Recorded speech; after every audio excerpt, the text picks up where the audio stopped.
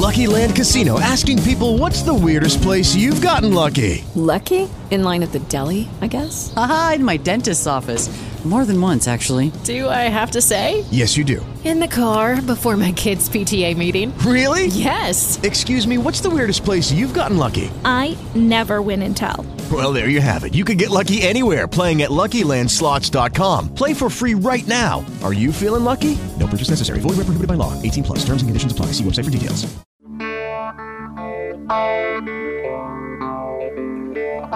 They're the in crowd, we're the other ones.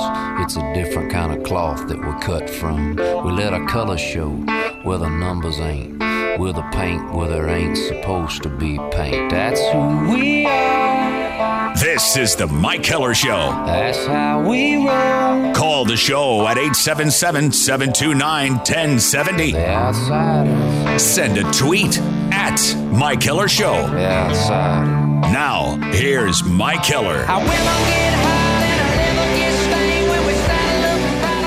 Hey, welcome in on a Thursday afternoon to the Mike Keller Show. We've got, as always, we seem to always have a lot of ground to cover. There was ground to cover last night from both the NBA and college basketball that I want to get to. There is NFL football returning tonight. There's conversation about the Packers coming up on Sunday. The Cleveland Browns have made some news in advance of that Sunday. For one team, a showdown. For the other team, they're trying to win for just the second time in the last 28 games. How about that? How about last year being 1-15 and this year being 0-12? That would make Cleveland, I don't know what they did the previous year. I'm just saying in the last two seasons, they are 1-27. That's not good. So we've got a little bit of that ground to cover. Mike Mitchell, the defensive back for the Pittsburgh Steelers, giving us some food for thought as well today. And the Mitchell thing just illustrates how far we have to go in order to understand that the gladiator sport that is the NFL has some changes to make with the demeanor and the attitude that is pervasive in the league. And I don't think that the attitude is necessarily wrong, but it's contrary to the direction that the league has to go with big hits. And again, this comes back to money. And money has to not be the driving factor in how the NFL needs to proceed. And we'll get into that conversation as well. Part of our Twitter poll today at the Mike Heller Show at Heller Sports is about Badger basketball, who lost last night, couldn't close out again. They've had 2, maybe 3 of those now, where their inability to close out in any of them has cost them, and they are now 4-6 on the season, and we'll get into what that means bigger picture in a couple of minutes. I'm Mike Heller, that guy over there. Now, I say over there because you can see us today on our Facebook live stream at the Big 1070 and the Big 920 on our Facebook. You can see it if you want to. I mean, it is radio. I'm waving. Hi, camera. Yeah, Hi, Mom. That's Joel Finkelman. Yeah. I'm the doctor. Hello, everybody. What's that from? That's from Doctor Who, the best TV show in the history of TV. Yeah. I think it always works better with your drops if it's done with some type of a foreign accent. I'm okay with that. Yeah. A good chunk of mine are. Yeah. Well, sort of. Well, even Mankey's done, the Wisconsin public address announcer, that is like an accent, even though it's not. Well, and a lot of the Star Trek ones have like pseudo-British accents. See? So, yeah, I'm Right. with you. That's fair. You know who can't do an accent? John Audius. Ask him to do an accent. Like if you, sometimes I'll get into my SEC talk and get into the Southern accent. And then yeah. John will try to replicate, and it's just, it's horrendous. It doesn't surprise me. It doesn't surprise me at all, knowing John. can't do That would it. require hustle and effort. You got to practice. He can fake hustle. Oh, yeah. Yeah. But, if you're smart enough, you see through fake hustle all the time. Like he's fake hustling today, posing for pictures by the Golden Gate Bridge in San Francisco. Tough life he lives. Tough life. Man, Yeah. must be tough out there. If you don't mind, I would have you go ahead and push that button, third one to the left and up one. There it is. Yeah, sure. Yeah. This is the Big 3 at 3. The top 3 trending sports stories this hour. Number 3. That's right about where the button is. All right, number 3, Jordy Nelson has, how do I say this? He's been less than productive lately. I think that's the nice way of putting it. What do you think is behind this? And do you think it turns around fully even if Rodgers comes back? Yes, on the latter. know otherwise.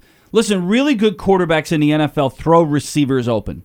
They throw receivers open. Receivers that are covered, they throw them open. Julio Jones isn't always running wide open. Dez Bryant doesn't always run wide open. Antonio Brown sometimes does.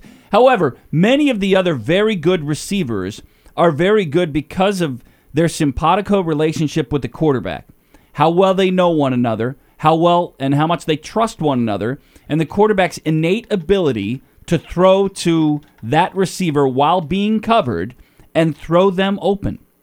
Just watch the replays. On great throws and catches, they throw receivers open more often than receivers are running open, unless they're running against the Packers secondary, then the latter is true. But Jordy Nelson, since Aaron Rodgers has gone out, Nelson has been targeted 34 times in 6 games.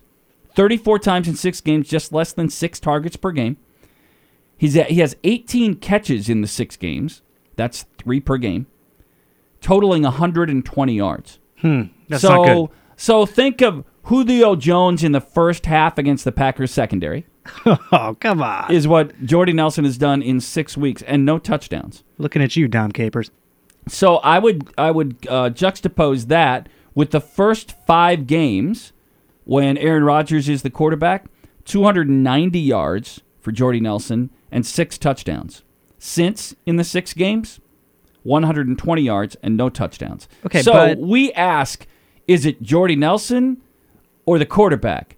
The obvious answer is the quarterback, but there is some Jordy Nelson. He's got some James Jones in him, and by that I mean he's the older guy at the YMCA that seems to always score buckets at will, but never out-athleticizes anybody, if that's the right way to say it. He's got the old man moves. Yeah, and that's what Jordy has, but he needs a quarterback to throw him open, to trust that he will get that back shoulder move, and Hundley doesn't have that. That's partly on Hundley.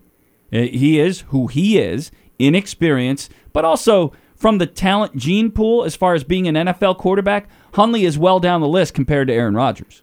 It's not just experience, it's also about ability. The innate ability. The ability you don't get to teach somebody. Okay? These guys have it. Tony Romo had it. Could have had it if the Packers would have called him. Okay. I think that Romo had. I think that Rodgers has it. There are other quarterbacks that rely almost exclusively on their skill level. Brady's got that I'm talking about, obviously, with Rodgers and Romo. Phillip Rivers has some of that. Drew Brees has it. Watch when Drew Brees throws to somebody and tell me that receiver is open when Drew Brees throws the ball.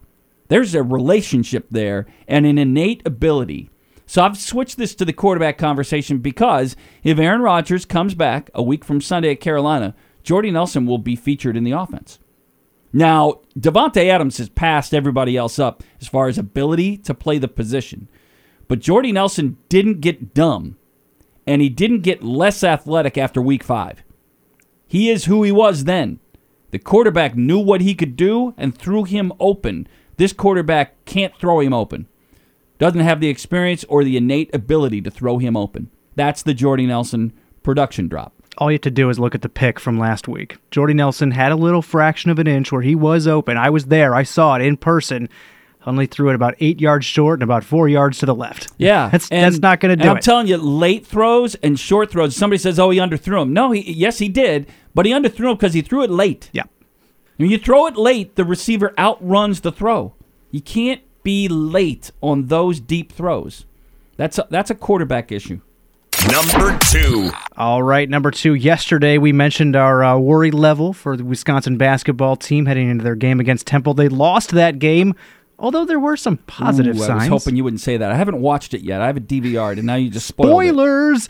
But yeah, there were some positive signs. So I guess I'll just ask it again. Where are you on the worry-o-meter today? Yeah, so I got a little bit more from this by putting it out as my Twitter poll question, okay? About 700 of you have voted on this question. After Wednesday night's loss at Temple, Badger basketball now 4-6 on the year. Wisconsin owns the nation's 5th longest NCAA tournament appearance streak at 19 years. Does that streak come to an end this season? Right now, of the almost 700 votes, 62% of you say, not good, the streak will end. 27% of you are holding out hope, and another 11% believe that they will rally to continue the streak. So roughly 38% of you aren't sold that that streak is done yet. So almost 4 in 10 still believe this team can rally or will rally to keep the streak alive. I'm of the mindset that they would have to run the table in the remaining non-conference. That means beating Marquette and then more winnable games that will follow. And then they're going to have to probably go 11 wins in the remaining Big Ten games. That would get you to 20, I think, if my math is right. If you're going to try and make the NCAA tournament, one of the magic numbers is 20, but you have to have those strength of schedule wins, those marquee wins, those hang your hat on wins. Those are the things you have to get. And I don't know, and there will be plenty of opportunity, right? I mean, they're in the Big Ten. There will be teams that they're going to face with plenty of opportunity, uphill climbs in those opportunity games, but opportunity. They've given some of those away. This young team, you would hope from the educational process, will learn how to close by not closing, right? Sometimes we learn by our failures, and this team has to learn quickly by some of the repeated failures in the first 10. 6 of those losses, probably 4 of them have been of the ilk where you could easily flip 2 or 3 possessions around and turn that loss into a win, and those 2 or 3 possessions are typically predicated on young players not doing things that need to be done. Number 1. All right, number 1. You've already mentioned it already. The Mike Mitchell story. Talked at his locker in front of reporters. Defensive back here for Pittsburgh. Stop me now if you've ever heard a Pittsburgh player complaining about the league and how they handle things. What? Wait. They never do that. Anyways, here's just a little sample of what he had to say. This is football. If you want to see flag football, then let's take our pads off. That would make it easier for me because now I don't got to wear heavy shit. But give us flags for me to pull off because that way I know what we're playing. I signed up to play full-speed contact football, and we're not doing that. I feel like I got to ask a guy, hey, are you ready for me to hit you right now before I hit you? And that's crazy. We got to play some football. How you feeling about that? So this is the mindset in football that it doesn't have to be changed. Listen, when he says we're playing, I signed up to play football. I don't know if that part, I didn't listen to all because I've heard that before from him earlier in the day. But did he in there say, that wasn't the clip that says, do I have to let the offensive player know I'm going to hit him before I hit him? Yeah, that was right at the end. Okay. You weren't even, come on. No, I mean, I heard it, so I checked out at the very last second. Somebody had emailed me too, and I'm easily distracted in that regard. So to that point, I understand what he's saying. This isn't touch football. They don't have flags on him. You're not always hitting the quarterback. The rules that they have about hitting the quarterback, that is for the protection of the game. What Mike Mitchell doesn't realize here, and it's not to his own detriment, is listen, these guys are paid to hit. They're paid hitters. If they don't hit, their defensive coordinator, their position coach gets all over them. Separate the man from the ball. So the mindset that was prevalent for George Iloka on the other side of the ball with Cincinnati on Monday night was when Antonio Brown is catching what might be the game-winning catch in the end zone, separate man from ball. That's the hit. That's the suspendable hit that the league somehow found a way to overturn in the suspension process. Still incredible. But Mike Mitchell rings true to that concept. Mitchell is saying, we hit. It's what we're paid to do. The attitude, the education process has to teach the next generation not to not hit, but to not hit with the helmet. Yeah, I think the older guard out there that listens to the show, yeah, I'm older than you, but there are listeners who are older than me, Joel, is what I'm getting at. Yep, right? No way. True. Will tell you, and I know a bunch of hockey players that said that the game got more physical with sticks once we put helmets on. Well, this is the leather helmet theory. Yeah, the helmet has become a weapon. When the helmet wasn't so good, the helmet wasn't a weapon. If the helmet wasn't so darn technologically sound, Even though it's not, because they get concussions all the time. Right, but they can use it as the hitting weapon. It's a battering ram device. Before, when the helmet wasn't that good, they didn't do it that way because it hurt to do it.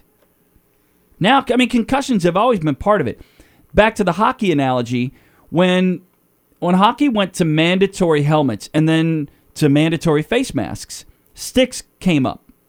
All right, it used to be that sticks stayed down near the ice. Why? Because they all knew the feeling of a stick coming up high, and players defended that we don't do that.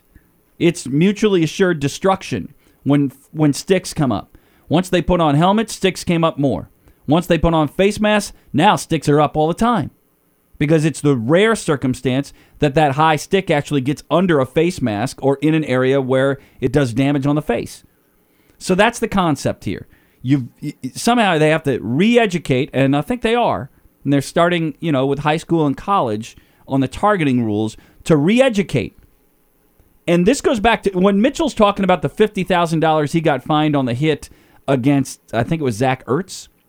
Yep, that was the one. A couple of years ago on the throw from what's it? The Red Rifle. Name? Yeah, Andy from Dalton. TCU, Andy Dalton. He's right, but see, that's my point. Judy was boring. Hello. Then Judy discovered ChumbaCasino.com. It's my little escape. Now Judy's the life of the party. Oh, baby, mama's bringing home the bacon. Whoa, take it easy, Judy. The Chumba life is for everybody. So go to ChumbaCasino.com and play over 100 casino-style games. Join today and play for free for your chance to redeem some serious prizes. ChumbaCasino.com. No purchase necessary. Void where prohibited by law. 18 plus terms and conditions apply. See website for details. And my point, probably since before that hit happened, stop hitting them in the pocketbook because nobody else cares. Take away, suspend a player, kick him out of the game. You don't have to fine him, but now his coach is mad. Now his GM is mad. Now the owner is mad. Now the fan base is mad. And those things influence players. They influence players. They influence their employability. So I don't disagree with Mitchell, but I think it does illustrate that you have to change the education process of how a player thinks, because that is exactly how they think. Separate man from ball by whatever means, and if there's a flag that gets thrown, I'm okay with that. Because wouldn't Iloka have taken the flag in the end zone if the ball is out, as opposed to the catch? Yeah, probably. I mean, granted, it's going to be first down a goal, right? I mean, you're going to get, but that's why defensive backs interfere, and that's why defensive backs are unafraid to lead with a helmet in those situations. I'd love to hear your thoughts on this. 877-729-1070. 877-729-1070. That guy over there is Joel. Hello. I'm Mike. This is the Mike Heller Show.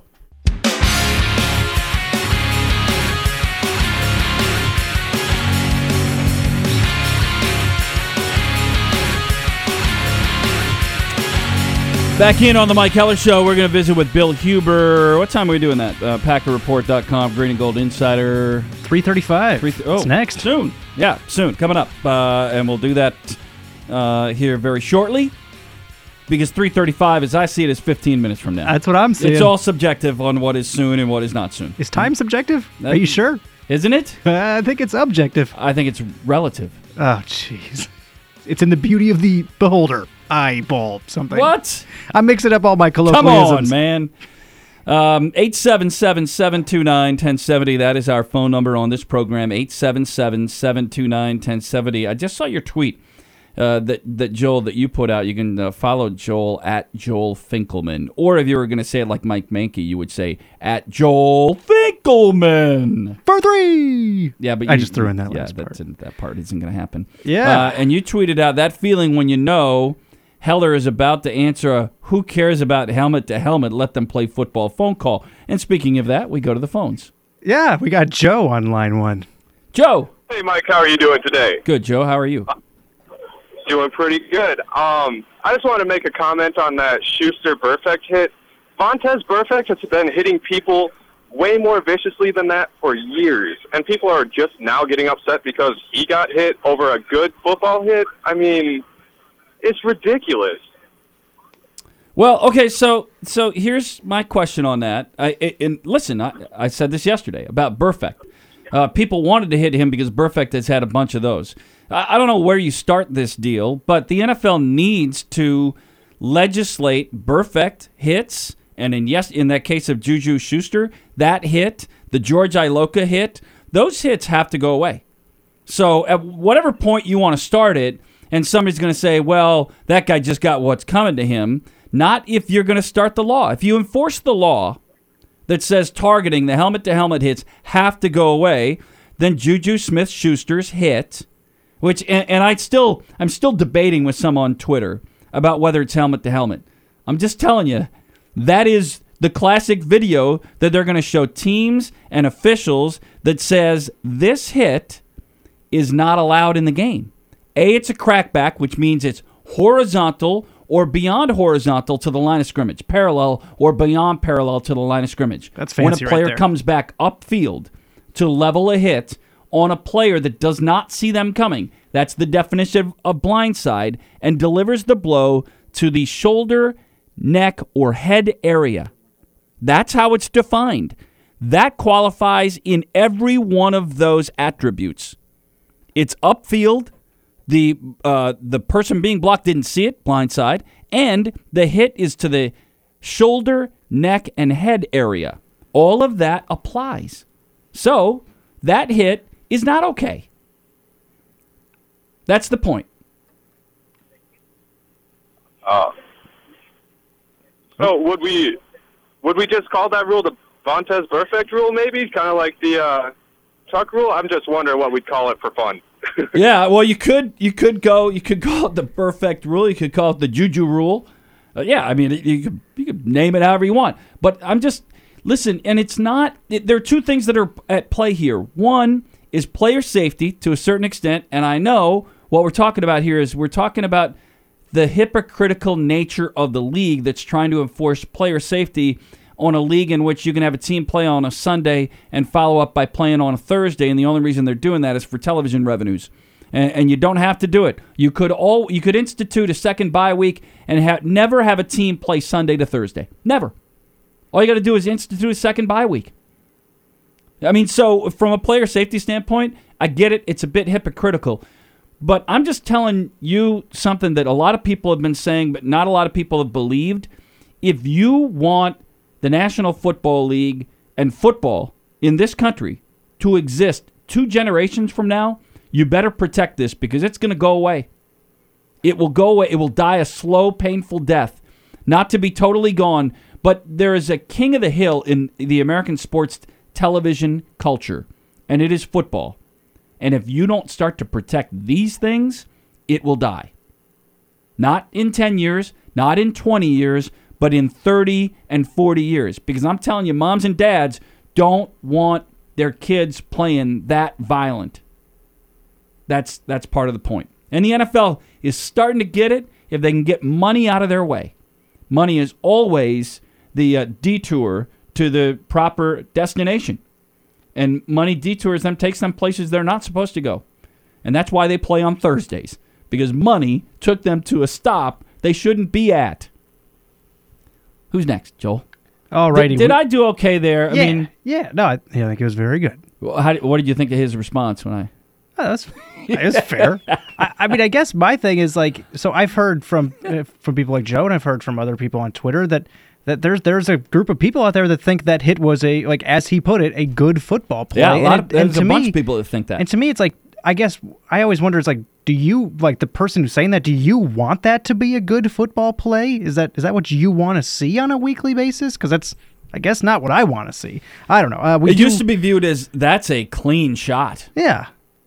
Things are different now. Yeah, you've got that mindset has to start to be, that has to transition out. Yeah. All right, we have currently Jeff on line 2. Hi, Jeff. Mike, how are you today? Good, Jeff. What's going on?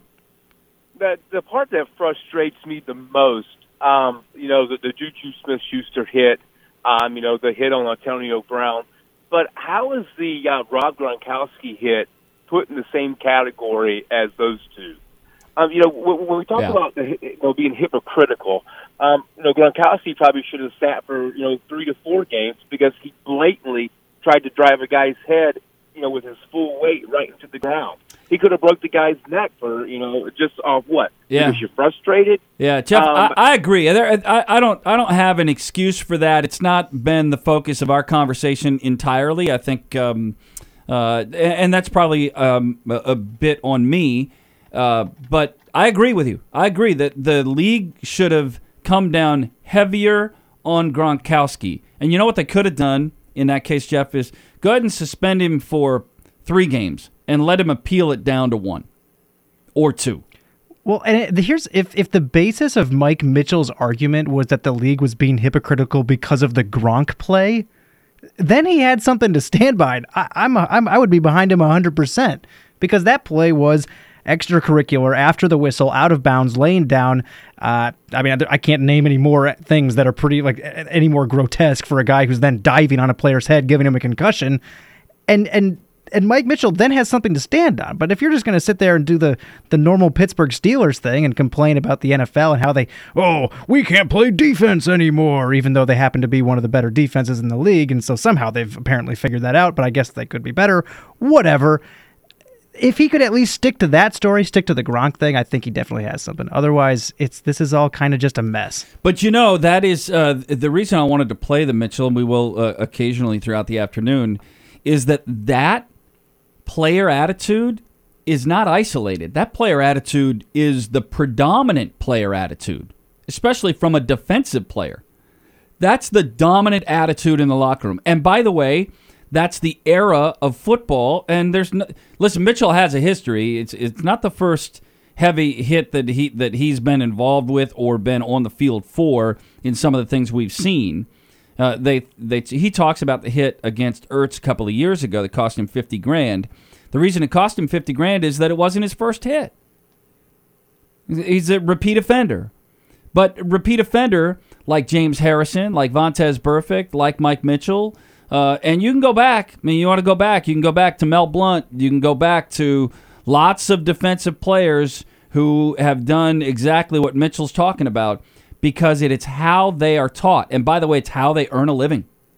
There are hitmen in the secondary, and defensive coordinators want them. Well, there was Dante Hightower. He was still in the league a couple of years ago. Now, they want them a little less right now because those guys are subject to being suspended, or if we get in the targeting rule, they're subject to being kicked out.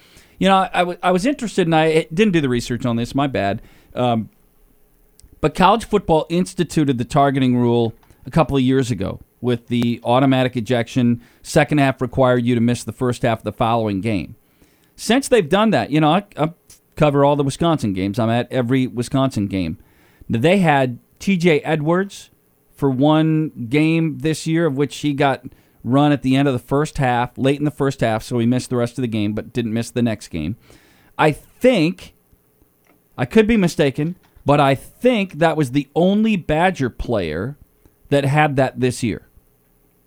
Why do you think that is? There are opportunities. It is because it is preached. Now, I don't know that firsthand. I'm guessing. I am surmising.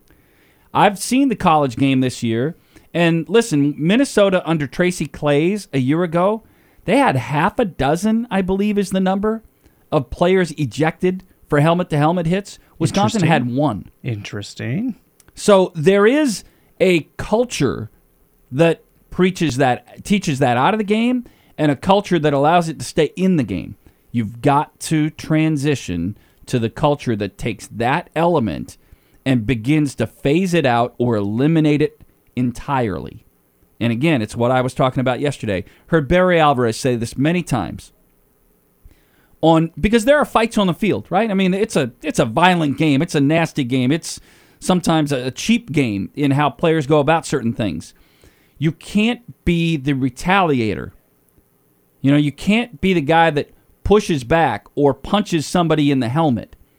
And the reason is nothing's going to happen other than you are going to get in trouble and cost your team. It is a selfish act to commit that personal foul, that hitting somebody in a helmet. The closed fist deal, which is stupid in football anyway, to hit somebody in a helmet. But it's selfish. Heard Barry say that many times, how selfish that is because you are costing the team because you want to be the tough guy. Be the tough guy between the whistle, within the rules.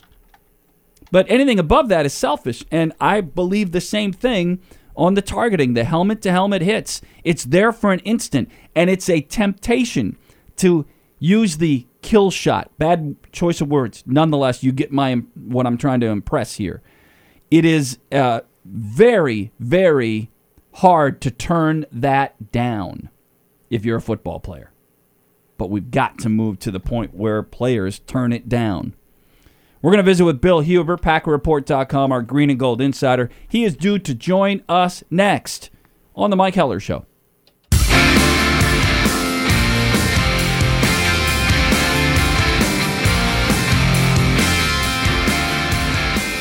So we welcome in Bill Huber, PackerReport.com, our Green and Gold insider. Joins us a couple of times a week, brought to you by Metro Ford of Madison. Bill, how are you? I'm great. How about you?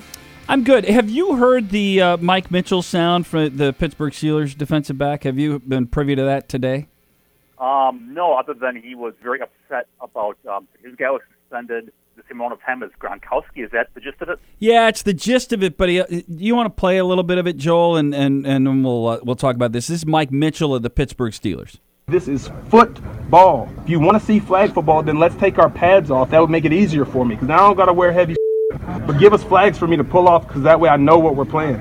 You know, I signed up to play full-speed contact football, and we're not doing that. I feel like I got to ask a guy, hey, are you ready for me to hit you right now before I hit you? And that's crazy. Okay, so let me ask you a question on that, Bill. Now, not verbatim, but don't you get the sense that there are a lot of guys in every NFL locker room, and in this case in the Packers locker room, defensive guys, that have the same mindset that some of the hitting is being legislated out? Yes, without question. Well, Bill, I don't feel bad for anybody making $1 gazillion, but I do feel for them. We get to watch it on super slow motion replay. Yeah. And I realize these guys are some of the great athletes in the world, but to ask them, sometimes you see a guy get hit in the head, like, a running back ducks his head. Well, what's the defender supposed to do? The guy's ducking, so he's aimed him up in the midsection.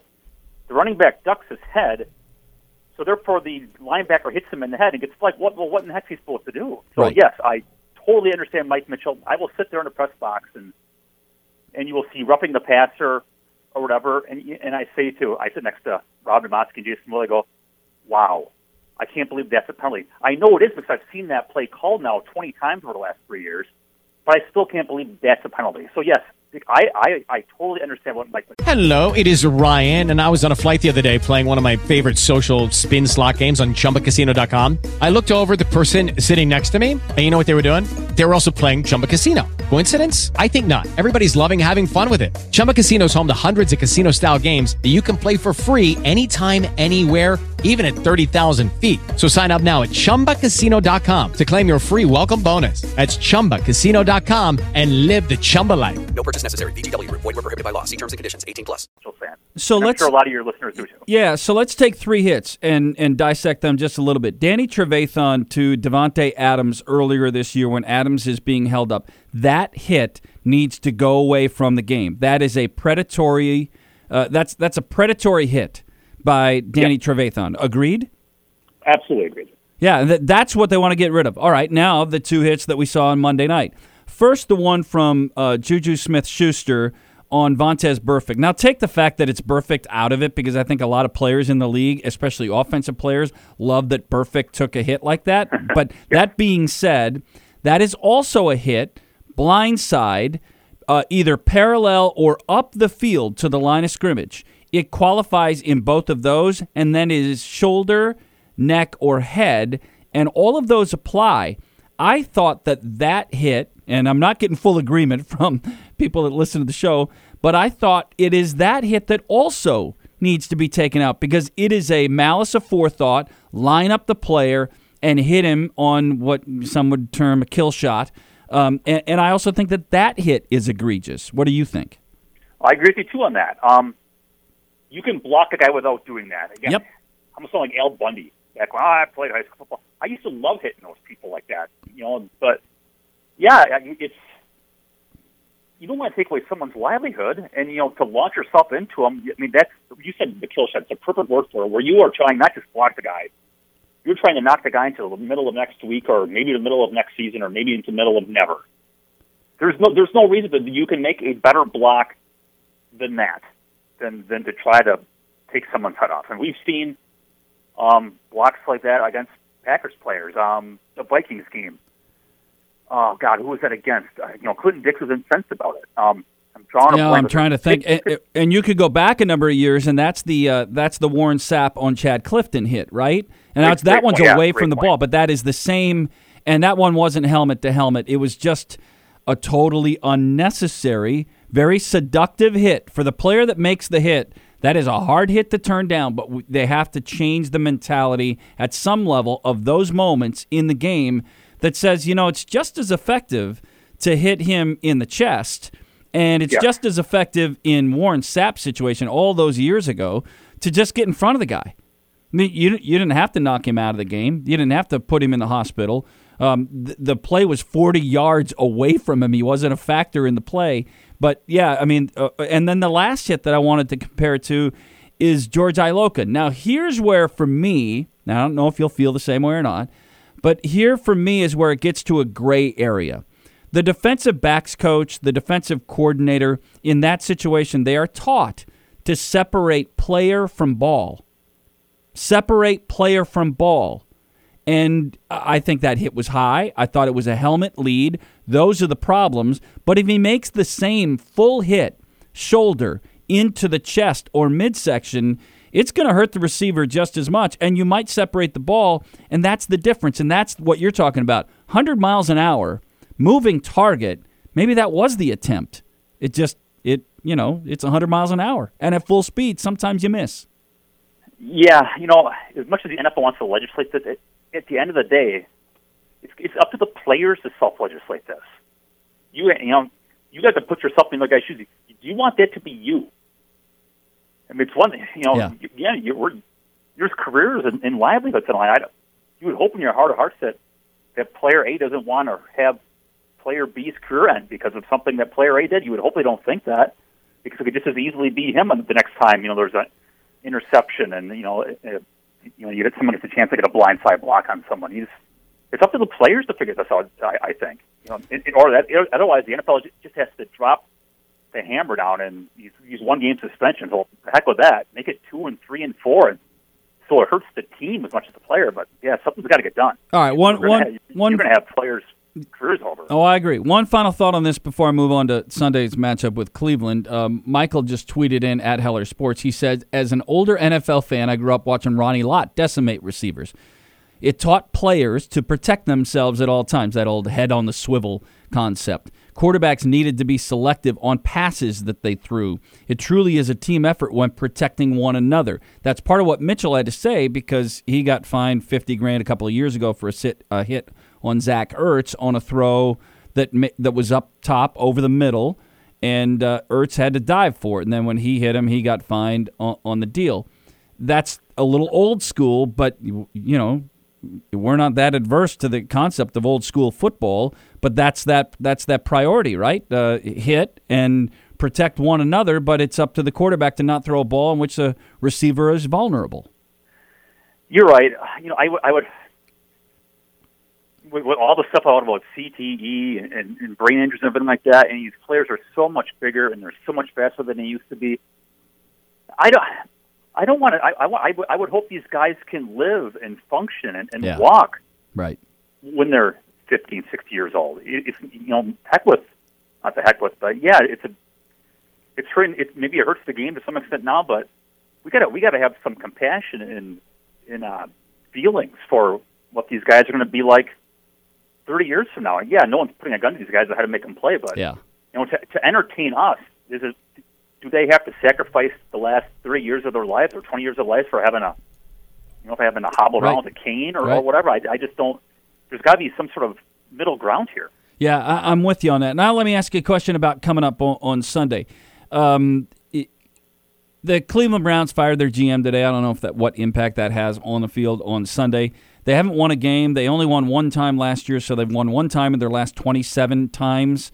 That being said, do you view, like I do, Sunday's game as a coin toss? Yes, I do. Last week I called an audible, and I ended up picking the Packers because after the injury report came on, I thought, well, shoot, they have too many guys hurt. I am honest to God, I'm picking the Browns. There's no middle ground in this. I am picking the Browns to win. Cleveland's offense is horrible. They are turnover machines. But Green Bay is going to be without Kevin King and Devon House. Cleveland's defense is actually really good. They are the best run defense in the league. Yards per carry, they are the number one defense in the league. What does Green Bay do? They run the ball. The Browns' pass defense struggles against tight ends. Well, the hell, the Packers don't have a tight end to throw the ball to. I think the Browns are going to win the game. I think all the matchup advantages were Cleveland's bad. I don't think Green Bay can make them pay. So I think the Browns are going to win. If that happens, it kind of goes back to the question we asked on Tuesday and have been asking for about a week or so now. If Cleveland does get their first win of the season and the Packers, with a loss, essentially by most imaginations, they'd be out of the race. Would Aaron Rodgers be cleared to play if they lost at Cleveland? Why would you bother? Jeez, I mean, I'm not a doctor. Maybe healed is healed, but I wouldn't bother. I don't know if Rodgers would see the value in it. He said it to us the one time he talked to us was something along the lines of, "If I'm healthy and if there's a reason to play." There's both. If there's no reason to play, I think you might as well just keep playing Hundley to see what you got and see if you just how big of a priority you need to make on drafting a quarterback. And then a quarterback, whatever it is. Yeah, and then last final 30-second question, and that is on Jordy Nelson. His lack of production since Aaron Rodgers goes out 6 games, 34 targets, 18 catches, 120 yards, and no touchdowns. Is that all to do with the relationship of he and Aaron Rodgers and Aaron able to throw Jordy Nelson open? Absolutely. And we talked about that when you asked me when Rodgers got hurt, who was going to get hurt, and I said Jordy Nelson's going to get hurt because he's not athletic enough to routinely win. We've seen that. The guy caught 5 passes last week, and he made one guy miss. So he got 17 yards. He's not athletic enough to beat anybody anymore. And Rodgers and him have ESP, and it all works out. But obviously, he doesn't with Hundley, and he looks like an old receiver, doesn't he? Yeah, he does, and I think we've seen that. But great quarterbacks throw receivers open, and great quarterbacks with great relationships with receivers, it even becomes greater in that regard. So, we'll see if you're right and hope that you're wrong Sunday in Cleveland, and we'll have a chance to visit on it next week. Sounds good. Appreciate it, guys. Thanks, Enjoy the Bill. weekend. Bill Huber, PackerReport.com, our Green and Gold Insider, brought to you by Metro Ford of Madison. Oh, the Packers and the Browns. Well, Bill Huber, that wasn't even a whole lot of hesitation. And he laid out the criteria by which he made that selection. That was depressing. It was depressing. Dang it. Did you book him? I think that was a John Audius thing. Let's blame it on him. Oh, let's blame it on John Audius. All right. 4 o'clock hour coming up next. Your phone calls, 877-729-1070. You're listening to The Mike Heller Show.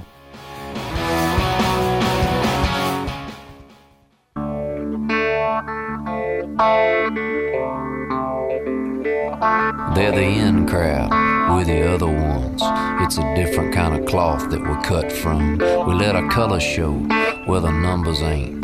We're the paint where there ain't supposed to be paint. That's who we are. This is the Mike Heller Show. That's how we roll. Call the show at 877-729-1070. The outsiders. Send a tweet at Mike Heller Show. The outsiders. Now, here's Mike Heller. I will get high and I never get stained when we stand looking right on in the pouring rain. The outsiders, when the riders, when the ones burning rubber up on tires. Hey, 1 hour's in the books. That means we have 2 more yet to go. Welcome in on a cold Thursday afternoon. Well, depending on where you're listening, all right? So one of the great things about this show is that you can take us wherever you go. Like today, it's streaming on our Facebook platforms. Right, Joel Finkelman, you put that up there for people to see live on Facebook. It looks like I'm looking at the camera like I should do a little bit of this, like it's a leaning tower of... There's a little bit of an angle on it. Yeah, you just have to go to the Facebook page of the Big 1070 or the Big 920. You can see it there. You can see our ugly mugs staring back at you. Hey. Howdy. Hey, hi. Howdy. Yeah. Oh, wait, I forgot to do something. I'm a doctor, not a zookeeper. There we go. Should I say hi to your mom? If you want to. Yeah. Hi, Joel's mom. Hi, Mom. Yeah. Yeah. Anybody else you want to say? I don't know. My sister was tuning in earlier. She was? Yeah. Don't know if she is now. What? She forgot what you looked like? Probably. Yeah, it's been a little while. Yeah, Joel's not always in on the afternoon show, but he is because John Audius is spending time again in exotic places. Like today, he's posing for pictures at the Golden Gate Bridge, working hard. Or hardly working. He's just out west on the company dime, not this company, the University of Wisconsin, on their company dime. You know, they get him a suite in the hotel and charter flights and food's always taken care of, and then they're just kind of tooling around by the Golden Gate Bridge today. And then there's some volleyball, I suppose, in the mix as well. They play in the Sweet 16 tomorrow night, Friday night, late night with the Badgers at about 10 o'clock tomorrow night at Stanford in the Sweet 16. So that's why he's not here. Joel is. And we've got ground to cover, ground that includes the Green Bay Packers. Bill Huber of Packer Report joined us just a couple of minutes ago, our Green and Gold insider, and he didn't hesitate at all. He picks the Cleveland Browns to win in that matchup on Sunday, and gave what he thought were really good reasons for it. And if you listen to him, it sounds like it's a pretty rational way of thinking about it, which I don't like. Who's going to be their starting two corners? I mean, really? Can you name them? I'm not sure. I mean, that's the crazy part. If you're talking King and House, I didn't realize House was out. Yeah, until he said it. I mean, oh my goodness. Yeah, that becomes an issue. Yeah, the injury report out today, Devon House did not participate. So Nick Perry also did not participate. I don't know how that'll work. He's got a foot and a shoulder problem because not all of us, but most of us have both feet and shoulders. We do. I mean, I would say a majority of people do, yes. Yeah, it's like that injury. Yeah, he's got a groin. Well, so do I. It doesn't mean it's hurt. Aaron Rodgers has an ankle. He's got a groin. He's got an ankle. Clay Matthews with a shoulder. Kenny Clark was full. Ahmad Brooks full. Limited with Quentin Dial. Demetri Goodson did not participate. Devon House did not. Nick Perry did not. And Jake Ryan was a full go today. It seems like always when you look at the injury report and you compare or juxtapose against the other teams, like there is always more players listed on Green Bay's injury report, at least this year and last. See, than everybody else. I would like to actually break that down and see if I could get a statistical analysis of whether or not the Packers are more injured than everybody else, because really we see it more, so that's why we think it is. We think it, and it's really not true. I talked with Bill Huber about that earlier this year, and they've looked at it, and it isn't. And then when somebody says, well, the Packers ought to reconsider their strength and conditioning, their training methods, and I've said that they don't have more than others. It's not. It just seems that way because it's the only one you look at. Well, it doesn't, but I'm also, because later in the week, you'll kind of see the side-by-side a lot of times of the two teams. And a lot of times that's when you'll see, 12 guys listed on the Packers and 4 on the opposing team. So I'm with you. So we've got some ground to cover. A disappointing finish with Badger basketball last night on the road at Temple. They'll be home with Marquette. The Golden Eagles come in for brunch at the Kohl Center on Saturday, 11:30 is the tip time. Bucks basketball last night at the BMO Harris Bradley Center against their conference rival Detroit. That's a good win for Milwaukee. Still, there are other elements to that. Some football conversation as well. We've got ground to cover. That's Joel. I'm Mike. Welcome in. Joel, push a button. This is the Big Four at 4. The top 4 trending sports stories this hour. Number 4. All right, the Bucks did win last night, 104-100 against Detroit basketball. What is that? That's what they do before the start of the games in Detroit. Do they? Why do you know that? I don't know. I lived in Michigan for a few years. Okay. Anyways, moving on. The Bucks got 68 points from Giannis, Middleton, and Bledsoe, the Big Three. I think somebody came up with a weird name, but I haven't liked any name I've seen for them yet. Anyways, are you starting to get a little excited about the Bucks? Do you think they can compete with the top level in the East? No, I don't. But that doesn't mean I'm not excited about what they can be. Listen, the Bucks are 13-10. Okay? I'm not going to get excited about a team that's 13-10. Hey guys, it is Ryan. I'm not sure if you know this about me, but I'm a bit of a fun fanatic when I can. I like to work, but I like fun too. It's a thing. And now the truth is out there. I can tell you about my favorite place to have fun. Chumba Casino. They have hundreds of social casino style games to choose from with new games released each week. You can play for free anytime, anywhere. And each day brings a new chance to collect daily bonuses. So join me in the fun. Sign up now at ChumbaCasino.com. No purchase necessary. VGW Group. Void where prohibited by law. See terms and conditions. 18+. Do they have a path, a road to success? I think they do. It's like the train, right? I think I can. The train. Oh, Thomas the Tank Engine? Yeah. Okay. Yeah. Is that the right one? Is that the right train? I think so. Okay. It's I been thought you years. said latrine. I was like, bathroom? What? Yeah. Okay. We need a break or something? Is that what you're gonna- all right. So, yeah, the Bucs are 13-10. They've won 6 of their last 10. So it's not – this isn't – look, if you want to get excited about a team, the Cleveland Cavaliers have won 10 in a row. That's when you get excited. The Boston Celtics are 22-4. That's worth being excited about. The Toronto Raptors are 15-7 and have won 8 of 10. Those things, those numbers, are worth being excited about. That the Bucs have won 6 of their last 10 and that they are 3 games above 500, that's above mediocrity, but not by much. So, am I excited? I'm hopeful. I hope that they give me more to be excited about. I love some of the elements. I love some of the things that Eric Bledsoe brings. We all love what Giannis does. He's 23 in a day now. So those are good things. And beating Detroit, who is, just a half game ahead of you in the Eastern Conference. The Bucs are a half a game out from being the number 4 seed. All right, they played 23 games. So a little bit more than 1/4 of the season. And right now, the Bucs would be the 6th seed. That doesn't make me excited. If they're the 3... that's catching Toronto, of which you're 2.5 games back. If you're the 3, that kind of gives you something to be hopeful about. You hope then that you can win a series. I don't think you can win 2. Because right now, if you were looking at trying to win 2 series, the Bucs would open against Toronto, team that knocked them out a year ago. Toronto's 15-7. If the Bucs were to move up the 2 spots to be in Detroit's spot, they'd play Philadelphia. I think they could beat Philadelphia. But in their second-round series, they'd be playing Boston. I don't think they can beat Boston right now. I don't think they can beat Cleveland right now. So you ask, I'm long-winded on this. It is radio. You ask, am I excited about the Bucs win or about who they are right now? No, but I'm hopeful. Okay. Is that okay? Yeah. One word or less answer here. Okay. Giannis just turned 23, as you just mentioned yesterday. Are you at all worried that he still doesn't really have a great outside shot yet? One word or less. Number 3. All right, I was kind of hoping you go that route. All That was less. There we go. Jordy Nelson has been less than productive lately, especially since Aaron Rodgers left. What do you think is behind this, and do you think it turns around fully if Rodgers does come back? Okay, so there's 2 things at play where Jordy Nelson is concerned. One, that he is 32 years old.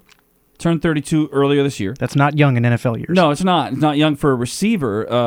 As a quarterback, I mean, he's essentially right in line with Aaron Rodgers. But as a quarterback, it's less impactful. As a receiver, it's very impactful. So there's one, and that's just Father Time catches up with you in that regard, and the skill set is diminished. That being said, with Aaron Rodgers as his quarterback in the first 5 games, he caught 290 yards worth of passes and scored 6 touchdowns. Aaron Rodgers and good quarterbacks, and certainly in this case, one of the great quarterbacks in the game, throws receivers open. All right? You and I look down the field. If they freeze frame that above the quarterback behind, looking forward, that camera angle, if they froze it a half second before the throwing motion starts of a quarterback, you might look at the field and go, there's nobody open. Except the quarterback, especially the good ones, know where to go and how to throw a receiver open. Brett Hundley doesn't know how to do that. Doesn't know how to do it with Aaron Rodgers. There's not a relationship there. You can see it. The numbers since, it doesn't know how to do it with Jordy Nelson, I guess is what I meant to say. The numbers since Aaron Rodgers left the field for Jordy Nelson in the 6 games, 34 targets, 18 catches, 120 yards, and 0 touchdowns. 0. It's not good, huh? So I say Jordy Nelson still has the innate ability to make plays if Aaron Rodgers is throwing the football to him because he throws him open. They are simpatico. They have a relationship that is built to succeed. If Jordy Nelson left to go to another team that had an average quarterback, or the average quarterback had to take over this team, which has happened, his numbers will do what they just did. They tank. He needs, Like James Jones had his career revived when he came back to Green Bay and had Aaron Rodgers throw him the football. It wasn't as though James Jones was running by receivers and making moves that they couldn't keep up with. James Jones was, 3 years ago, what Jordy Nelson is today. He needs Aaron Rodgers to throw him the football. That's the difference. Number 2. All right, we talked about Wisconsin basketball a little bit yesterday in preparation for their game against Temple, which they did, I'm sorry to tell you, they did lose. So, we were worried yesterday. Are we more worried today? Oh, yeah, I'm sorry. Spoilers again. You think I would have learned from last hour. Anyways, are we more worried today that they won't make the tournament? Yeah, I mean, every loss, I was talking about this yesterday, you cannot earn an NCAA tournament bid in November and December, but like a golf tournament that you can't win on Thursday and Friday, you can lose it. And the Badgers are in the process of potentially losing what would otherwise be working in their favor, and that's a 19-year, fifth longest current streak in NCAA basketball for Wisconsin making the tournament. 19 straight years. So I posted the Twitter poll question earlier today. Of now more than 700 of you have voted, asking, does the streak come to an end this season? 62% say not good. Streak is going to end. But there are 38% of you combined that are at least getting better, not sure, or rallying that the streak will continue. So almost 4 in 10 still believe there's a chance or that they will rally and get in the NCAA tournament. Time, although it's early, it can get late in a hurry when you're 4 and 6. Marquette comes in on Saturday. Marquette doesn't have a number in front of their name. They're not ranked. Are they? I don't believe. Marquette comes in Saturday. Nonetheless, Armin's going to be mad that we didn't know. Yeah, Armin wears that gold sweater. It's, that vest. Come on, man. All right, so if Wisconsin can beat Marquette and then run through the rest of the non-conference, then they would have to go 11-5 when Big Ten play resumes. That would get them to 20 wins. Winning out in non-conference, and they can do that if they beat Marquette, but that's a big if. I don't know that they will. I also just looked it up. They are not ranked. So if Wisconsin beats Marquette and wins the rest of non-conference, they'd have to go 11-5 in the Big Ten. You also need, 20 wins kind of gets to be one of those numbers that, okay, you got to get to close to 20 wins or at 20 wins. You also have to have some wins with some weight behind them, some hat-hanging wins.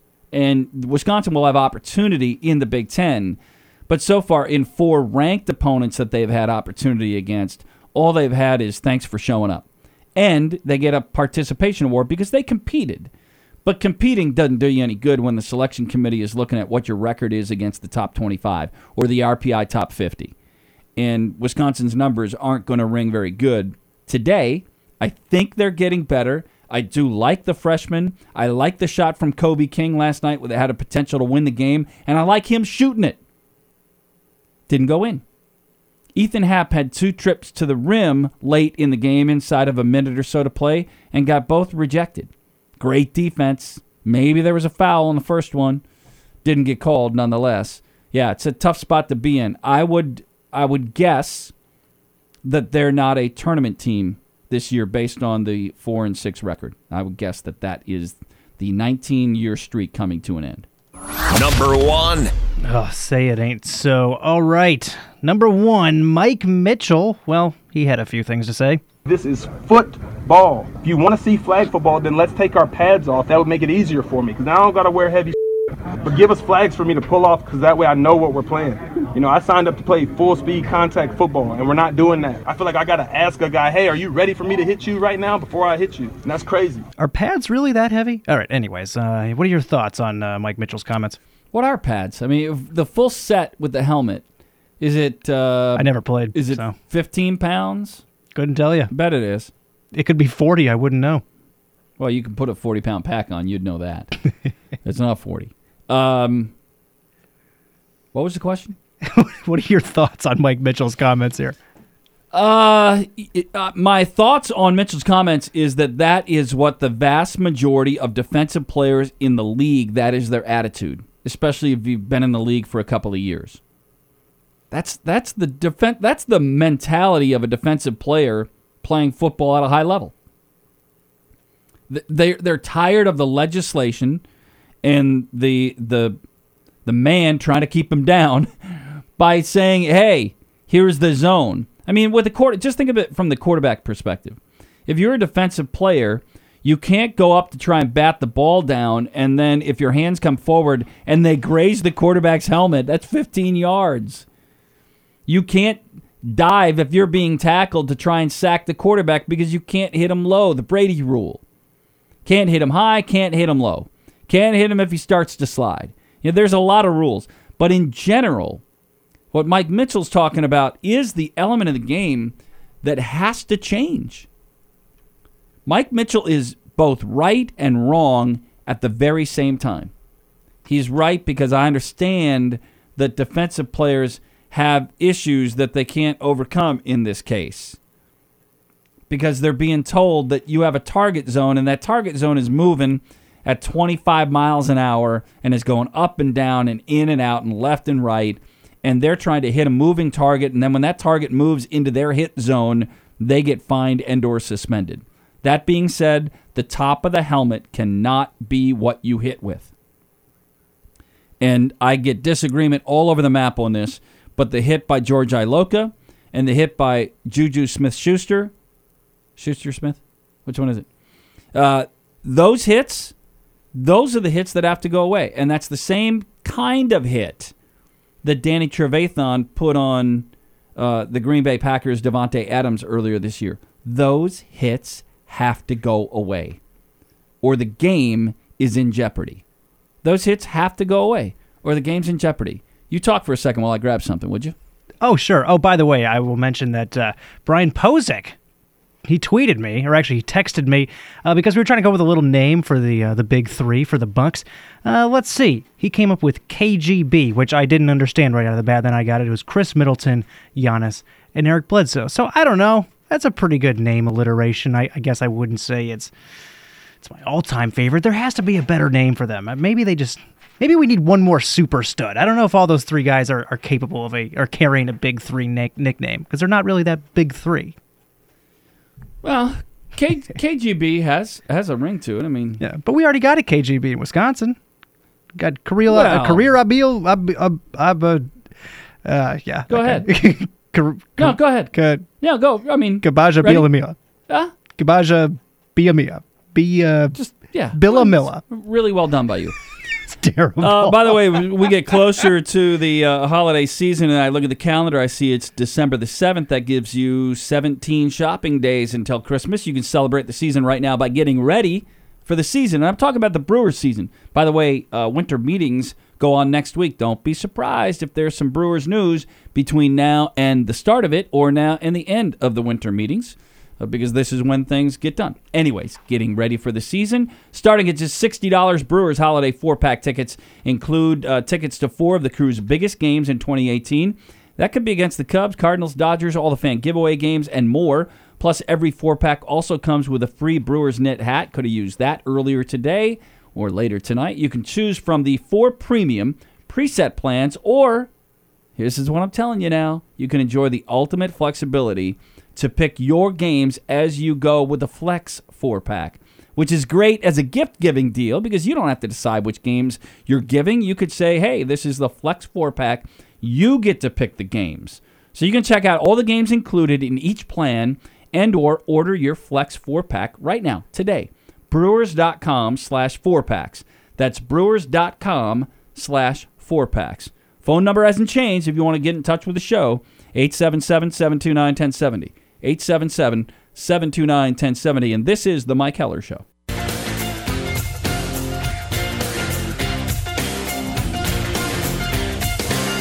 Somebody had asked me a question on the Twitter. Barb wanted to know when the Bucs get Jabari, which is in February, Dellavedova, which might be this weekend, and Jason Terry Jet back. Now, Jet he's part of the mix. Wait, he's gone? Yeah. Okay. Barb asked, does your hopeful get upgraded to sub-excited? I like it. Well, Well, Jabari's not until February, and I don't know what you're going to get from Jabari back off the second reconstructive knee surgery. Certainly not. I don't know what they're going to get this year. I don't know how much court time he's going to see or how impactful he'll be beginning in February. I understand it doesn't really matter until April when the playoffs begin. But I don't know how much that means. I think Dellavedova is now he's that energy guy that comes off the bench, gives you something. Yeah, that's important. Jet doesn't. I like him on the roster, and he is an influence, but he's no less of an influence. With the Lucky Land Slots, you can get lucky just about anywhere. This is your captain speaking. We've got clear runway and the weather's fine, but we're just going to circle up here a while and get lucky. No, nothing like that. It's just these cash prizes add up quick. So I suggest you sit back, keep your tray table upright, and start getting lucky. Play for free at LuckyLandSlots.com. Are you feeling lucky? No purchase necessary. Void where prohibited by law. 18+ terms and conditions apply. See website for details. That he's hurt than he is when he's healthy, if that makes sense. AKA he's worthless on the floor is what you're trying to say? Well, not totally useless, but yeah, mostly because he's 40. Yeah, I know. He's 40, but his impact, I don't think, is missed just because he's hurt. His impact is in the locker room, working with young players, understanding things on the bench, relating competitive information in that regard. I think he's just as productive injured as he is if he's healthy in that regard. By the way, speaking of tweets coming in about the Bucks, Gary tweeted in for a suggestion for the Big Three name. Apparently this is a topic we're doing. I didn't think about it, but it sounds good to me. He suggested BAM. That's Bledsoe, Ante, and Middleton. It's a start. It's a start. I think we need better names. So, feel free to tweet them in at the Mike Hauer Show, at Hauer Sports, at Joel Finkelman. Gary on his phone, Ante? Well, it's a shortened for Antetokounmpo. He does. Yeah, I mean, I don't know.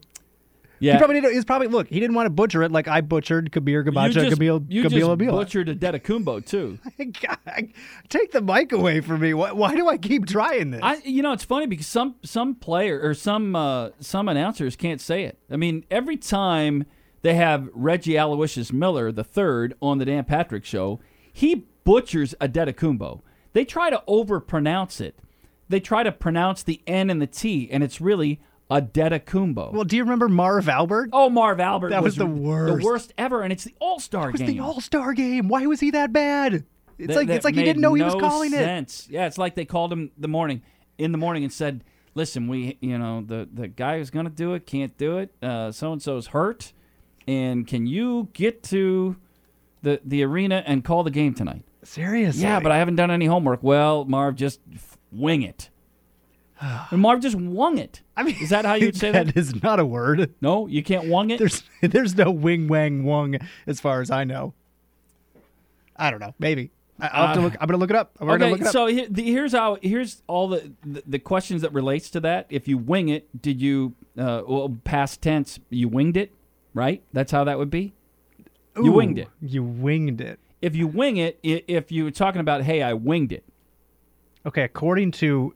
The past tense of winging it would be I winged it. According to English.whatever.com, it says wung it was relatively common colloquial... You can't say words. How did you get it? You should have been a kinesiologist. I should have, because apparently I can't actually talk on the radio, which is my job. Let's see. Usage when I was growing up, but winged it apparently seems to be the correct way. NFL, if you don't start pronouncing stuff better. What? Not for long. Oh, I thought you were going to be the no fun league on me. Yeah. So wung could work. I mean, on this show, I say we go with wung. Okay, let's do it. So, how would you say if you were, if you had gone to college on a swimming and diving scholarship, and you were a diver, what would you say that you did in college? I dove, or did you would you say I dived in college? I think the past tense has to be dove, right? I don't think so. There's no way it's I dived. I think it is. Check that one out. Semantics. Do we have any grammar people out there? I think you would say I dived in college. Okay. I don't think you dove. I think you dove is like that's dove. It's like a Dove bar. Well, now I'm typing stuff in. I think it's I dived. No, that's all stuff just taking me to like Okay. All right. tips so, for divers. somebody will know. Listen, we have swimmers and divers that listen to the show. What would they say? We have David Schwimmers and divers. Could be. I don't know. Schwimmer is not a diver. I mean, he doesn't look like a diver, does he? He just looks like a swimmer. He's got some slow swimmers. I'm thinking. What? Huh? What? No. So the thing is, and I think I know this from we've had this conversation. Don't ask me why. It's an obvious issue. I think is that I think it is dived. So I mean, somebody will know. 877-729-1070. It's probably such that they are equally acceptable if you say I dove or I dived. I'm trying to look it up, but it's kind of, I don't even know what to Google.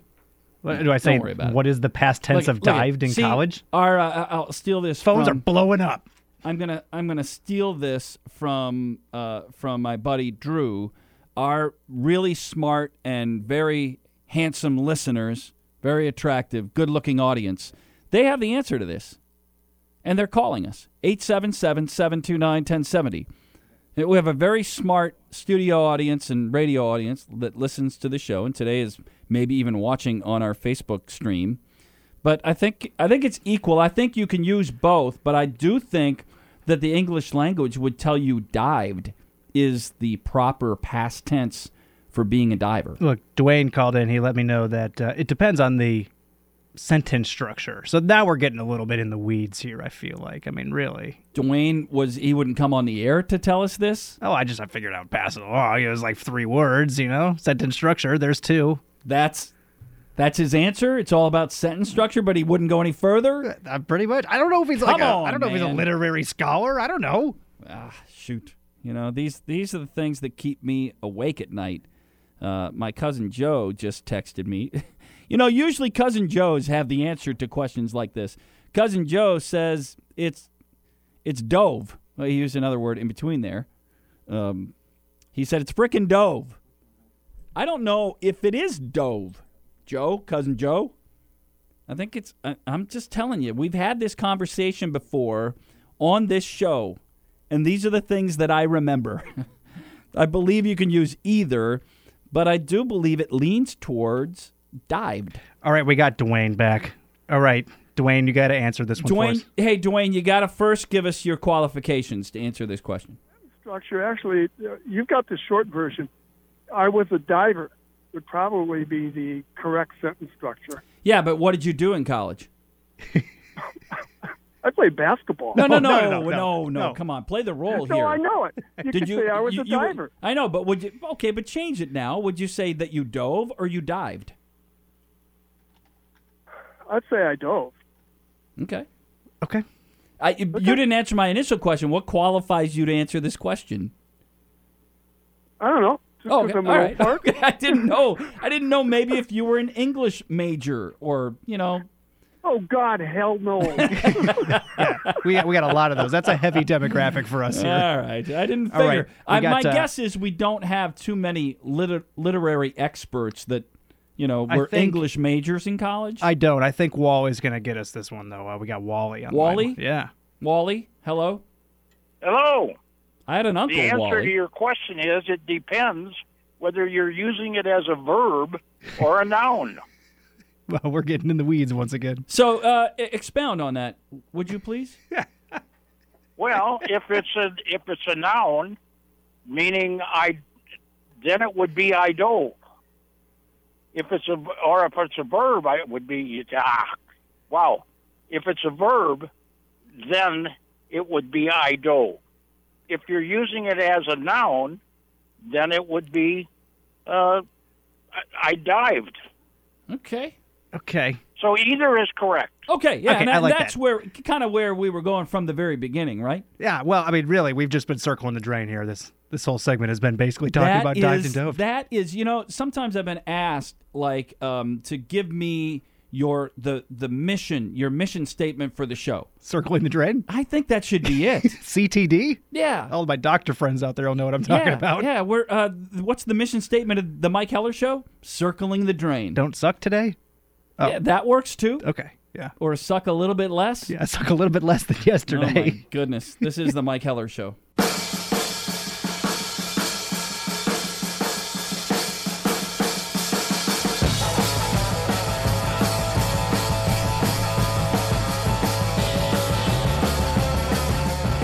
Oh, back in with you on a Thursday afternoon, tackling the hard-hitting topics of being a diver. Did you dove, or would you say I dived? Is this something that you've thought about before? Or No, did this just come today? in some strange, weird, alternate universe on this show at other times that usually involve John Audius, this conversation has happened before. This exact conversation? Yeah. About diving? I don't know. I guess. Okay. I Well, mean, you I realize- remembered. You remember stupid things. Here's what I've learned about the show, and about doing the show. And I've been doing this for 15 years uninterrupted. Here, I think, is the number. But I've been doing sports talk radio for almost 20 years total. 19. Is that the dumb topics are the ones you remember? Like a couple of years ago, we did almost an entire 4-hour show on snow throwers or snow blowers. It's snow the blowers. difference, and no, there's both. You can have both. It's the mechanical That's function. garbage. No, it's the mechanical Total function. garbage. Oh, don't start with me on this. Okay. Packers Odds and Ends is going to call in, and he's going to let you know that there he is does a know. difference. He does know, let me tell you. Okay, so we did a whole show on that, and people recall that, and it still comes up. Last year in the fall, just about 13 months ago, I spent too much time on a show talking about lamenting the last time that year that I was going to be able to cut the grass. And John goes, "Oh my God, are you crazy?" He goes, "I love the idea that I don't have to cut the grass again until the spring." And I said, "I miss it. I miss it too. I'm with you. I like it." We spent a whole day doing that. So, and dived or dove, these are the things people remember. They don't remember when we're talking about whether Jordy Nelson's faculties, his skill set has diminished to the point that he can't be effective anymore, or is the quarterback. They don't remember that. They don't remember the Badgers going to make the NCAA tournament for the 20th straight year or where the streak stopped. They remember, you were talking a couple of weeks ago, it's I dived. Somebody's going to say that to me. They'll see me at Christmas and somebody will say, "I was listening to your show, didn't want to call in." The answer was, I dived. By the way, speaking of which, we did put a poll up. It's on the Big 1070 and the Big 920 and Mike Heller Show, at Mike Heller Show. Let's see. I put it up. I asked it. This is the exact way I asked it. I said, if you were a diver in college and somebody asked you what sport you did, what is your answer? I just want to say that Travis Wilson of WisSports.net, he's probably been on this show. He's been on a number of our station shows around here talking about high school sports. He tweeted us. He said, "I was a diver." That's the wrong answer. That's not the answer here, Travis. That's not the answer. That was not one of. This is a multiple choice question. 2 answers you not can a choose fill from. in the blank. You don't get the fill in the blank on this. Man, come on, Travis, killing me. I don't know what's leading the way right now. It's real early the poll. The results are not in. 0.1% of precincts reporting. Oh man! All right, so we'll continue to take your responses to that. When we were talking about Jordy Nelson, I know we had a call on that, but that caller has dropped, probably because he got tired of the dived and dove conversation. Could be. And how did this begin again? Because I said if you winged it. It started because I was just winging it. No. It started because I brought up Marv Albert mispronouncing And Marv Giannis's Albert name. last year for the All-Star game, where Giannis Antetokounmpo was concerned, sounded like he just winged it. What did he say? He's like Giannis Antetokounmpo. Oh, he said John's got a whole litany of them. They're somewhere in the system where it goes. It's about 45 seconds, and it goes through all the variations of Giannis Antetokounmpo from Marv Albert. It's fantastic. Now I gotta try to find it. Embarrassing on his end. But I said it sounded like he just winged it. But what would the past tense be? Well, it'd definitely be wunged it, for sure. No, you would also say I winged it. Oh, okay. As a past tense, but I was wondering if you could say I wung it. Why can't I find this? So that's how we got to dive and dove. Because you can say I dove. But if I said to you in college, if you were a diver in college, and I said, what did you do in college? Would you say I dove in college, or would you say I dived? And when you hear somebody say I dived, it sounds awkward, but I think it's correct. That's how it came up. Anyways, in the Jordy Nelson conversation, he's 32 years old. He's 32 and a half. You want to be more precise about it. This year, before Aaron Rodgers got hurt, Jordy Nelson had played in those 5 games, had 290 yards receiving in the 5 games. 290. 6 touchdowns. Since Aaron Rodgers got hurt in the 6 games, he has caught 18 passes for 120 yards. 120 yards. Yeah, it's not great. That is in not great. 6 games and no touchdowns.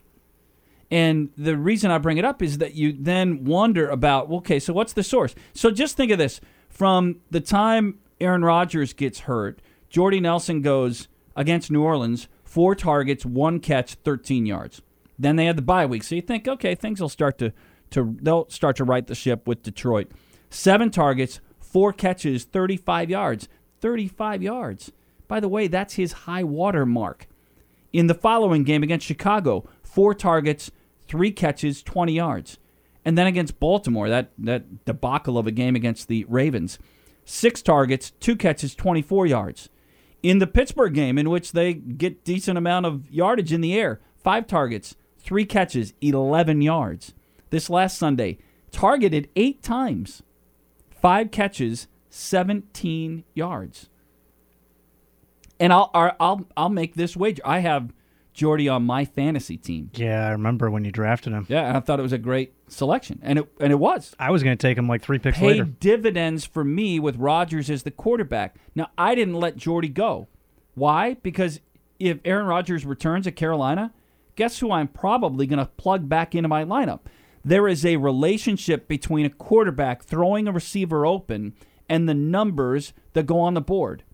Jordy Nelson. Hello, it is Ryan, and we could all use an extra bright spot in our day, couldn't we? Just to make up for things like sitting in traffic, doing the dishes, counting your steps, all the mundane stuff. That is why I'm such a big fan of Chumba Casino. Chumba Casino has all your favorite social casino-style games that you can play for free anytime, anywhere with daily bonuses. That should brighten your day a little. Actually, a lot. So sign up now at ChumbaCasino.com. That's ChumbaCasino.com. No purchase necessary. VGW Group. Void where prohibited by law. See terms and conditions. 18+. Hasn't lost his receiver sk set. His athleticism has diminished. He doesn't run away from defensive backs. However, in the right moment, he can. If the quarterback looks off the safety, if the quarterback has that shoulder flinch and a safety takes a half-step bite in the wrong direction, if the quarterback throws the back shoulder throw on a play that is designed with the option of a go or back shoulder, the receiver that benefits is Jordy Nelson. Aaron Rodgers is one of the greats, and his relationship with Jordy Nelson is one of the greats. Hundley, that relationship doesn't exist, and it's no fault of Brett Hundley's. He's a mere mortal in comparison to Aaron Rodgers. That's very true. That's a good way to put it. Hey, when you listen to a Packer game on TV, say, and Jordy Nelson was in his prime, what was the number one white guy way that the announcers would describe Jordy Nelson? You're probably leading me. And I'm sorry that I'm not led very well sometimes. I'm leading you towards, they would call him sneaky fast. Oh, sure. You remember that white guy thing that they would always throw out there? Well, guess what? When you're sneaky fast, that means that you're not really super fast. And then that means when you turn 32, you're not so sneaky fast anymore. In fact, you're not even fast anymore. I hate to say this, but the end is a lot closer than the beginning for Jordy Nelson in Green Bay. And I think it's probably time to realize that, especially with the salary that they're paying him. Yeah, and that's all part of the mix. What I would say about the future is, as long as Aaron Rodgers is the quarterback in Green Bay and Jordy Nelson is on that roster, he'll put up decent numbers. It helps that he's not the number one, and he isn't. Davante Adams is. Davante Adams has a contract situation that will be up. Davante Adams is going to get paid, and he should get paid. Davante Adams is easily the most athletic, talented receiver that is on the Packers roster that can get it done, accomplished. They've got other talent, but it's not there. It's not there for the 60 minutes on an NFL Sunday. It's ceiling talent. There is an upside to a guy like Trevor Davis. I don't know if it's going to be achieved. There's an upside there. There's an upside to Geronimo Allison. Okay. There's potential, I guess. I feel like we've reached the ceiling of Geronimo Allison. Maybe. Where's he been this year? Even when Rodgers was healthy, he was nowhere to be seen. So there's the point. Now, there's one receiver that Hundley has had a relationship with. Yeah, the one who's really good. Yeah, but if you're a defensive coordinator playing against the Green Bay Packers, you get it, and you roll coverage to Davante Adams, and you take away some of the throw game. And then you have to have pathetic coverage busts like they did against, was it Chicago or Pittsburgh? Pittsburgh. The busts against Pittsburgh allowed Cobb to run up the field without a defensive back within the area code.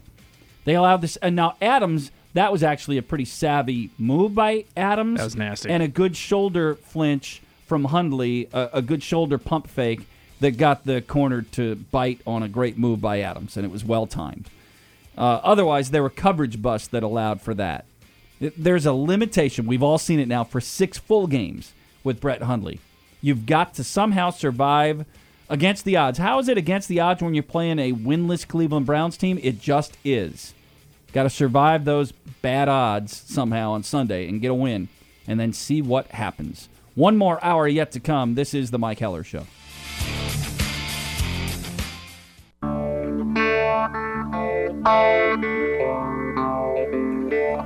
They're the in crowd, we're the other ones. It's a different kind of cloth that we're cut from. We let our colors show where the numbers ain't. We're the paint where there ain't supposed to be paint. That's who we are. This is the Mike Heller Show. That's how we roll. Call the show at 877-729-1070. The outsiders. Send a tweet at Mike Heller Show. The outsiders. Now, here's Mike Heller. I will get hot and I never get stained when we stand up right on in the pouring rain. The outsiders, So somehow we've made it through 2 hours. There is this hour yet to come on this very cold December early evening. Welcome into the Mike Heller Show. I'm joined in studio by Joel Finkelman. He's in for John Audius, who's out at the Golden Gate Bridge and hanging around in beautiful Northern California around the San Francisco area. Wisconsin volleyball will play in the NCAA Sweet 16 tomorrow night against Stanford, and that's where John is with one of the tougher assignments in the world of sports. So Joel is equally a tough assignment for you, being here the last 2 days and tomorrow as well. Oh, yeah. Excuse me, sir. I'm sorry I have to wake you. You a doctor? That's right. It's one of our longer ones. It is, but... There's one that's even longer. It's crazy. It's Bane from Batman. I'm entertained by all of these. Well, don't just say that. Go ahead and play it. Oh, you want to hear it? Sure. Oh, well, I guess if I have to. Okay. Calm down, Doctor. Now is not the time for fear. That comes later. That's it.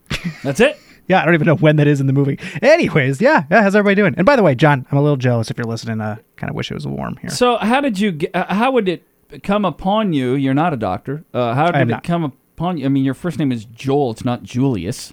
Yeah, so this is all the Dr. J relationship, because that's my area. Dr. J is Julius Irving from Massachusetts, number 6. Yeah, I love being compared to Dr. J. That's cool with me. No, there's no real comparison. Our dunking ability is pretty similar. Come on. Okay, I can't dunk. I can't even touch rim. I could. I think I touched rim like once in high school when I was really at my peak. Mini tramp deal? No. It's just real job. And this is all a Mike Lucas creation. Oh, okay. Just one day, just started doing the morning show. And tremendously creative man. Yeah, so he just started calling me that, and it stuck. That's what it is. I used to be called the Hammer before that. That was on a different station. Is that right? Yeah, I don't know why. Well, okay. All right. So here we go. You know what we get now? We get a little bit more basketball going on. Bucks had a good win last night. Badgers had a tough loss last night. They will entertain the Marquette Golden Eagles on Saturday, 11:30 at the Kohl Center. That's a day-night doubleheader at the Kohl. Notre Dame is in for men's hockey against the Wisconsin Badgers Friday and Saturday. And so they're going to have the double switcheroo going on Friday night after hockey. They will switch it over to basketball for Saturday, the matinee against Marquette. And then when that's done, they switch it back over to hockey for the game against the Fighting Irish, who are top 5 in the country in that game coming up on Saturday night. So it should be a fun, interesting weekend at the Kohl Center. There's NFL action tonight. And by the way, this is one of those to pay attention to, which doesn't happen very often on Thursday nights. I think that's fair to say, isn't it? But tonight in the National Football League, you get a game that if you're a fan of the Green Bay Packers' slim hopes staying alive, then you ought to be a fan of what happens tonight with New Orleans at Atlanta. And you ought to be a fan of Drew Brees and Alvin Kamara, not just because Kamara's on my fantasy team, but because you want New Orleans to continue their winning ways and have the Atlanta Falcons drop to 7-6. If they did, Green Bay winning at Cleveland on Sunday evens their record with Atlanta. Now, they lose the tiebreaker yet, but first things first. You got to catch those teams that you're trying to catch. Seattle, got to catch them. Carolina, got to catch them. Atlanta, got to catch them. Need some help. So here's what you do this weekend. As difficult as this is, and this is difficult. I mean, this is a large homework assignment, one that is very difficult to do. Sunday at noon, you need to be a fan of the Minnesota Vikings. As you were last week when they won at Atlanta, you need to pull for Minnesota to win at Carolina. Tonight, you need to root for Drew Brees and Alvin Kamara and the New Orleans Saints to win at Atlanta. And then you have to pull against Seattle. They're on the road at Jacksonville. So you want Jacksonville's defense, which has been pretty good throughout the year. You need Jacksonville's defense to show up again this weekend when Seattle comes to town. And you need Seattle to struggle with the time change. You need Seattle going almost as far as you can go. The only further trip that they could have is to go play a road game at Miami. So you need whatever that is that you want to call it, you need that to impact negatively Seattle in that 3:25 Central Time kick at Jacksonville. Those are the hopes, and it starts tonight with New Orleans and Atlanta. You're pulling for New Orleans. On Sunday, pull for Minnesota at Carolina, and on Sunday late afternoon, pull for Seattle at Jacksonville. And all in between that, in the middle of that, is that you have to somehow pull for Green Bay to beat Cleveland, which you would see, why is that so difficult? This is not a good matchup. And I get it. The Browns are 0-12. Somehow, the Packers have to find a way. Got to find a way to win at Cleveland. Got to find a way. If they do, your man, Aaron Rodgers, is going to be back in next week, without a question. And Joel shakes his head. Without a question? What are you talking about? There is a question. They haven't done a bone scan and released that to us yet, so there's a question in my book. I'm not getting suckered into this whole thing like last time. I'm not doing this. You are, at your core, you are a pessimist. Yeah, 100%. Yeah, okay. Absolutely. Right, so, yeah. No, See, there's no question. At my core, I am an optimist. Ooh, eternal optimist, huh? No, but I'm a realist as well. So I inch towards optimism, but I can be centered in realism. Okay. I think you are strongly pessimistic and maybe occasionally leak towards realistic. I would say I'm hyper-realistic. That's how I would describe myself. Which is the more complicated way of saying you're a pessimist. That's very true. By the way, speaking of complicated things, I texted my sister, who was a English major back in the day. That is complicated. You got to hit the right buttons on the phone. And well, I was talking more about the I dived thing. But, it's cool. Yeah, just insult me. That's cool. All right. She says technically she thinks it's I dove, but that no one would ever really phrase it like that. But that's not the point of the question. Everybody's ruining this question, whether it's my sister or Travis Wilson. So she said technically she thinks it's I dove? Yeah. That's the direction I would probably go as well. Well, I know this. Like if you were a driver, you would say I drove. You would never say I drived. That's kind of what we're doing over here, No, though. but trust me. Without a letter. You have to trust me on this, that this works. In the world of saying that you were a diver instead of saying I was a diver, you would say I dived. The driver-diver debate is the same debate except for one letter. You realize that, right? Everything is the same except for the R.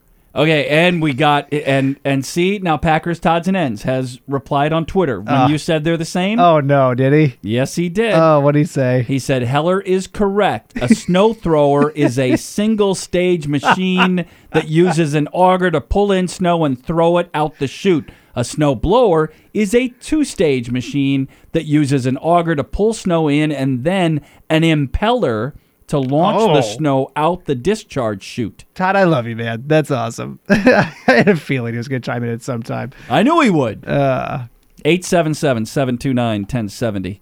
That's the phone number, 877-729-1070. We have Conrad on line 1, who I think actually wants to talk some sports. Okay, I guess. Way to mess up the show, Conrad. Hello? Conrad? Oh, guess he's going to have to call back in. What the heck, Conrad? Come on, man. You didn't want it. You ruin our momentum on snow throwers, snow blowers, diving, driving, dived. To talk sports and then you're not there? Dive, duck, dip, dodge, and dive. Drive. Yeah. Drover. Just made up a word. You did. You make up lots of things. Yeah, that's what I do. So I'm actually excited about the Thursday night football game tonight. I think that'll be an entertaining. I don't say that very often about Thursday night football in the NFL, but this one's a good one with New Orleans at Atlanta, and you're going to want to pull for New Orleans. I mean, you want to, and I like Atlanta, but I don't like him at the expense of needing help for the Green Bay Packers. Is Conrad back? Is that what I'm seeing over there? We think so. He says he could hear us, but we couldn't hear him. So let's hope for the best this time. In order to hear you, Conrad, you actually have to speak. Oh, Conrad. Yes. Yay. That's right. Thanks for having me on, Mike. Oh, we're not. Hey, listen. Can I clarify something? I'm not having you on. You've called in. When you say thanks for having me on, it's like I've had you as a guest. No, I was told to call in the show. I thought that's no, nothing is arranged here. Okay. Okay, fine. So here's the deal. I think these Green Bay Packers going into Cleveland, don't we just hold the better pedigree? I mean, even though people could argue, say, they've gotten every number one pick, blah, blah, blah, but then clearly their general manager got canned. So, I mean, we hold the better pedigree going into there. I just think we find a way to win. I am an optimist. Call me an eternal optimist. I've always been that way. I just feel that, we're going to find a way to win. I think Mike McCarthy is going to put a good game plan together, and we're going to do this thing. Also, on a side note, with the Wisconsin Badgers hoops, I listened to that game last night. I was really impressed. This was Temple's home opener. I really wanted Bucky Hoops to get a win out there, but, man, it's just been a lot of heartbreaking losses. I'm actually relatively excited about getting into, regular Big Ten play and seeing how we match up against the Minnesotas and the Michigan States, and because you know what you're going to get.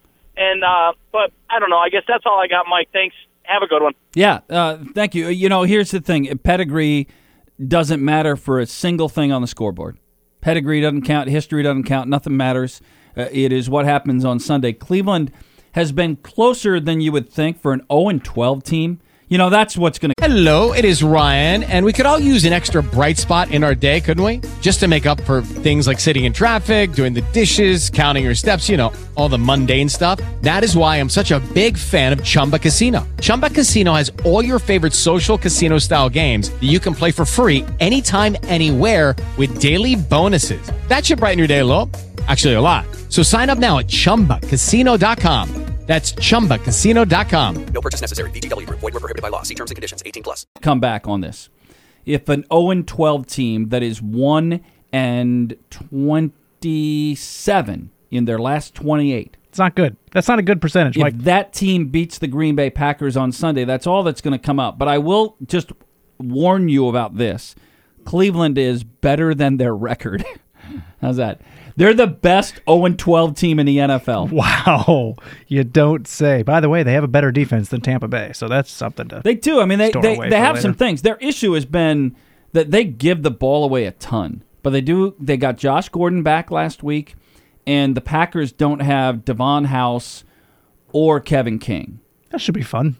Can't wait for that one. That's an issue. But Green Bay did have 7 sacks a week ago against Tampa Bay. So if you can put pressure on Vinny Testaverde, who I believe is starting Sunday for the Browns, or is it Bernie Kosar, or is it Brian Sipe? I have no idea. Yeah, it's You're talking to the wrong guy. Yeah. We do have another call about our favorite topic of the day. By the way, somebody got that, even if you didn't. Okay, good. Who's next? All right, we have Chris, who is going to call and try to settle the I dived, I dove debate. Hi, Chris. Hey, how's it going, guys? Chris, did you are you a former diver? I'm not a former diver whatsoever. I can hardly swim. Okay. Have you? Did you take English in post-secondary school? I did not take English in post-secondary school, but that's exactly where the problem lies, because I happen to be an interpersonal communication major. Okay. All right. See, now I'm liking where this is going. And I think by asking an English major who focuses on syntax, sentence structure, you miss the societal and cultural meanings associated with how we use words in today's society. And if you ask a communication major on societal norms, athletic phrasing, it would be very reasonable for a diver in the past tense to say, I dived as a college athlete, as opposed to I dove, despite dove likely being the more grammatically correct way of phrasing it. I have no idea what he just said, but he sounded right. Well, you know, what's the line from Jerry Maguire? You had me at hello. Yeah. You lost me at hello. Yeah. The point is, if you ask English majors, you'll likely hear dove being the correct connotation and context. If you ask a communication major who looks beyond the sentence structure and into other elements that are Right. reasonably able to relate to communication, they might come up with I dived being actually more correct than I dove. Obviously, you have the whole noun and verb wordplay, but that there's more at stake than simple sentence structure, and a lot of English folks in that background don't typically explore those options. So one more question then before we let you go. What's the difference between a snow blower and a snow thrower?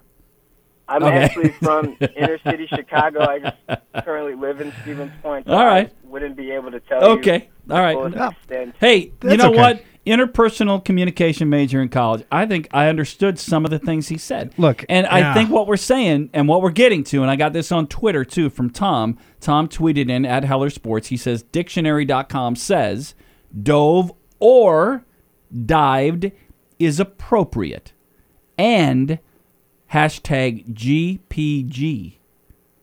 Oh, it'll go back go? Is that what that would be? I would think Is it? so.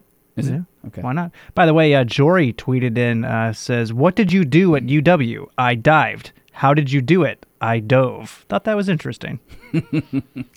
Well, is that the same tweeter that said dived was correct 500 Yes. years longer than dove? Yeah, I think he actually did some real research into history. The people who are calling in and tweeting in the show right now, they're going deep. They're going far into Trust this. me, Joel, of my experience in this industry, these conversations, they live and they breathe. Somebody's going to see you at Christmas and they're going to say, hey, dived. Okay. That's all they're going to say. Dived. That's it, just one word? Yeah. I like it. And I then can't you're wait. going to go, what? Really? Yeah, that's how that's going to work. Okay. 877-729-1070 is the phone number. 877-729-1070. I don't want to steal tomorrow's topic, but I was just doing what we call the look-aheads, teases for tomorrow's show. I think the best in-state rivalry, because what do we have in-state? We only have one collegiate in-state rivalry that is a full state rivalry. And with all due respect, which means I'm not giving enough respect, to Green Bay and Milwaukee, the only true in-state rivalry that is full state is Marquette and Wisconsin. And that's coming up on Saturday. And there's one day out of the year that I hate Marquette. And it is 36 hours from now. This is the Mike Heller Show.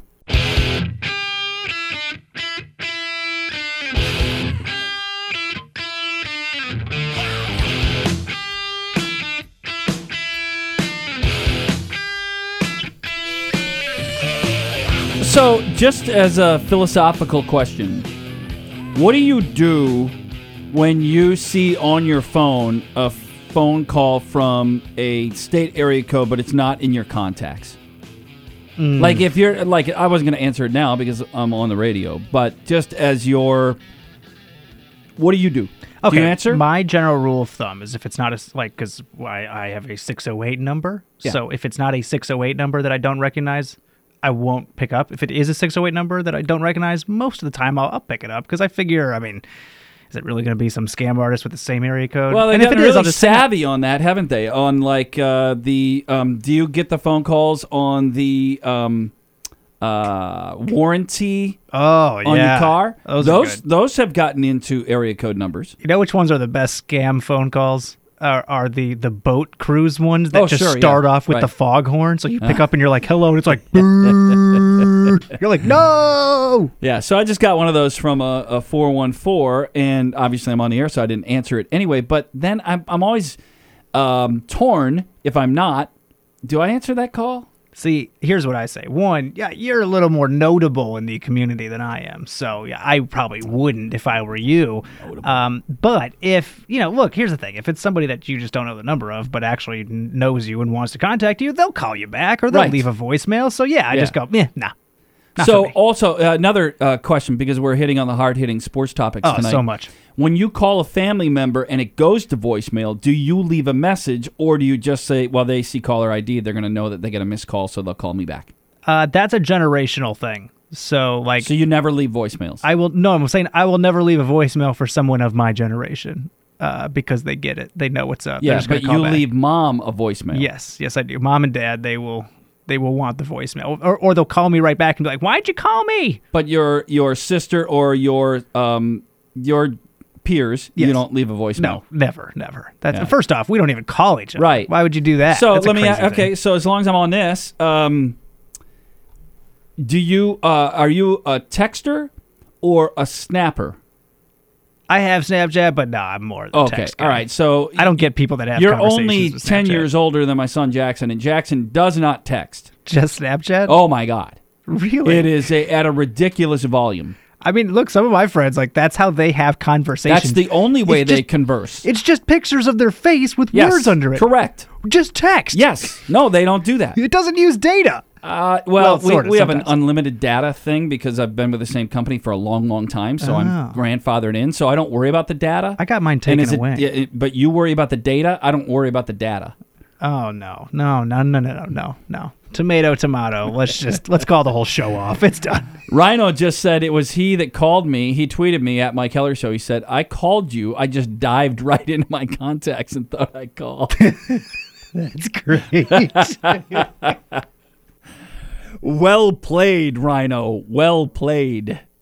That's see what? We've got smart, funny listeners. That was well played by Rhino. He dived right into his contacts. All right. 877-729-1070. And I did say before we went to break, and we'll talk more about it tomorrow, but I do, and Armin's listening, I do, for the moment, leading into Saturday, I hate Marquette. That's how that works. Now, in sports, hate is a good thing as long as you understand it in its sports context. So I do. This weekend, I hate Marquette. After that, I don't, I kind of, I hope for their success. I like Wojo, but I don't like him Saturday. So, I think this is a conversation that we have had for years and years. Some people will never get it in the sports context, what it means to hate. And, it never crosses over the line for me. I've never, gotten into a situation where there were strong words exchanged because I hate another team. But I do. I mean, Saturday I will hate Marquette because I am a Wisconsin fan. Have been essentially my whole life. So we've got that coming up Saturday, and that's fun. I wish it wasn't 11:30 in the morning. I wish it was into the late afternoon or early evening, just under the circumstances. Wisconsin hockey is home with Notre Dame this weekend. And by the way, I actually am filling in for Brian Posick, who will move over to the TV side on Saturday night. I will call Wisconsin Notre Dame hockey on the Badgers Sports Network Saturday night. Do you have goofy goal calls, or is it just straight up like the Doc Emmerich scores? Yeah, but scores are. I mean, it's what makes great hockey calls, right? Posick he is outstanding in everything that he does where hockey is concerned, but it's hard to develop a goal call. So I don't know what I have. I'll find out again Saturday night. I did 5 games I think last year, and you do get into. I mean, it will happen unless it's a scoreless game. You'll get into whatever that is, but it'll be the first game I've done since last February. So whatever happens, it'll happen, and I'm not going to bank on it, but it'll be there. Well, look, what you got to do, you got to do the Mike Lang thing from the Pittsburgh Penguins. Yeah, you just got to, and trust me. my back with a hacksaw? Yeah, and trust me, I've talked to Posick about this. He loves Mike Lang, so I think he would definitely love if you did this. I'm being totally sarcastic. He hates it so much. But, well, yeah, you definitely got to throw out the, he beats him like a rented mule. Yeah. That kind of stuff. You want me to go that? If there's a big hit, I want to hear, northbound on a southbound freeway. Look out. So I should write these down. Oh, it's not required, I guess, if you have a good memory, but otherwise I'd say you probably should, yeah. Yeah. He leaves them in a crumpled heap. All right, so all of these. Wow, you've got them all. You listen to Penguins. Well, I've seen your jerseys. Yeah, well, actually, those last 2 were from NHL 96 on N64. Okay. All right, see, I don't have that. Yeah. But you are a Penguins fan. Oh, hell yeah. Oh, yeah. Yeah. But Scratch my back with a hacksaw. But not a Steelers fan. No, get out of here. Come on. Not a Panthers fan. No, there wasn't a Wisconsin hockey team. Not a Pirates fan. No. Okay. There's no other black and yellow team that I like, except for the Pittsburgh Penguins. All right, very good. I have to think. Well, okay, UWM. I graduated there one time. That was a good time.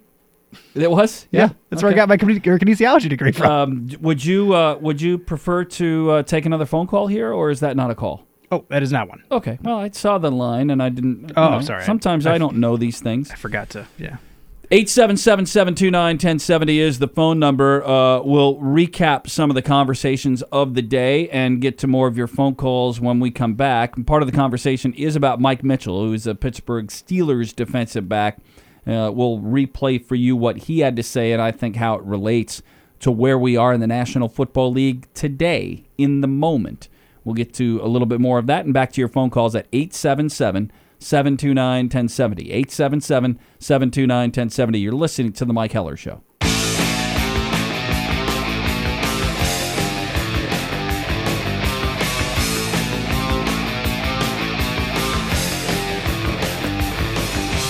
College Football Awards show on tonight. Just saw some of the red carpet pics with Jonathan Taylor. Ready to go. College Football Awards, red carpet. That's tonight? Yeah. Heisman tonight? No, Heisman is Saturday. That's a separate deal. But Doak Walker and the Mackey Award and the Butkus Award, Broyles Award, all those I believe are on being announced tonight. So they, I believe one of the ESPNs, right? College Football Awards shows tonight on at 7. Probably ESPN, the Ocho, I'm guessing. Not the Ocho. Yeah.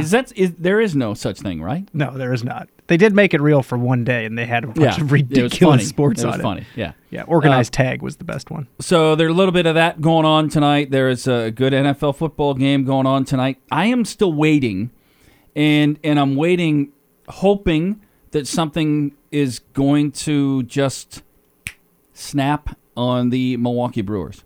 Because, listen, it's been really quiet. Major League Baseball. Been really quiet. Otana is going to, he's done doing his interviews.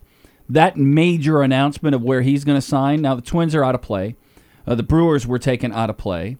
The East Coast teams were taken out of play. Cubs are somehow still in there, and then West Coast teams, Giants, Dodgers, Padres are all in play, where the foreign sensation, who is both a hitter and a pitcher. Speaking of which, a little breaking news that I just saw, I think, 7 minutes ago coming out? D. Gordon traded to the Mariners. And apparently part of that is the Mariners getting an extra $1 million in international slot bonus. They now have the highest total over the Rangers. So they are trying hard for Otani? Yeah. Ohedi? No, you got it right. Otani? Yeah. Okay, I like that better. So really interesting. Hello, it is Ryan, and we could all use an extra bright spot in our day, couldn't we? Just to make up for things like sitting in traffic, doing the dishes, counting your steps, all the mundane stuff. That is why I'm such a big fan of Chumba Casino. Chumba Casino has all your favorite social casino-style games that you can play for free anytime, anywhere with daily bonuses. That should brighten your day a little.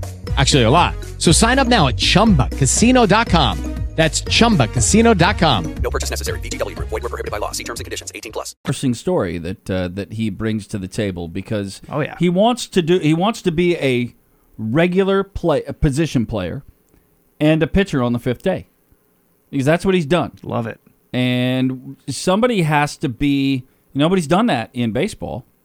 Somebody's going to have to be agreeable to that concept, or he's not going to sign with him. The depressing thing about this is that even if they do allow it, at some point within the first couple of years, he's going to be slightly better at one or the other, and then the team is just going to be like, "Oh, we can't have you do this anymore." It may very well be the deal, and it's going to be lame because this could be so cool. That could be so much fun to watch. I mean, come on, how much more value? He would have to win the most valuable player every year, right? So a point of contention with a caller who didn't come onto the air with us but called us right as we went to commercial break about Saturday and Wisconsin and Marquette. Now, this will be part of the tone that we set for tomorrow's show. Will be this conversation. Listen, as it works for Packers, Vikings, Packers, Bears, Brewers, Cubs, Brewers, Cardinals, the standard rule of fan rooting is that you can't root for the rival even when you're not playing one another. But here's where I draw the line on that. All right, so now I've taken strong criticism for this, but so be it. I have family, my sister, my dad, and my grandpa, my late grandpa, who were Cubs fans. Are Cubs fans. My dad and my sister, still with us, obviously. Cubs fans.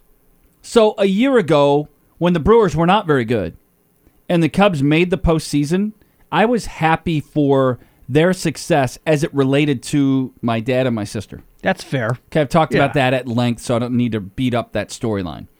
On the other hand, family is overrated. So, I mean, yeah, solid point. Yeah.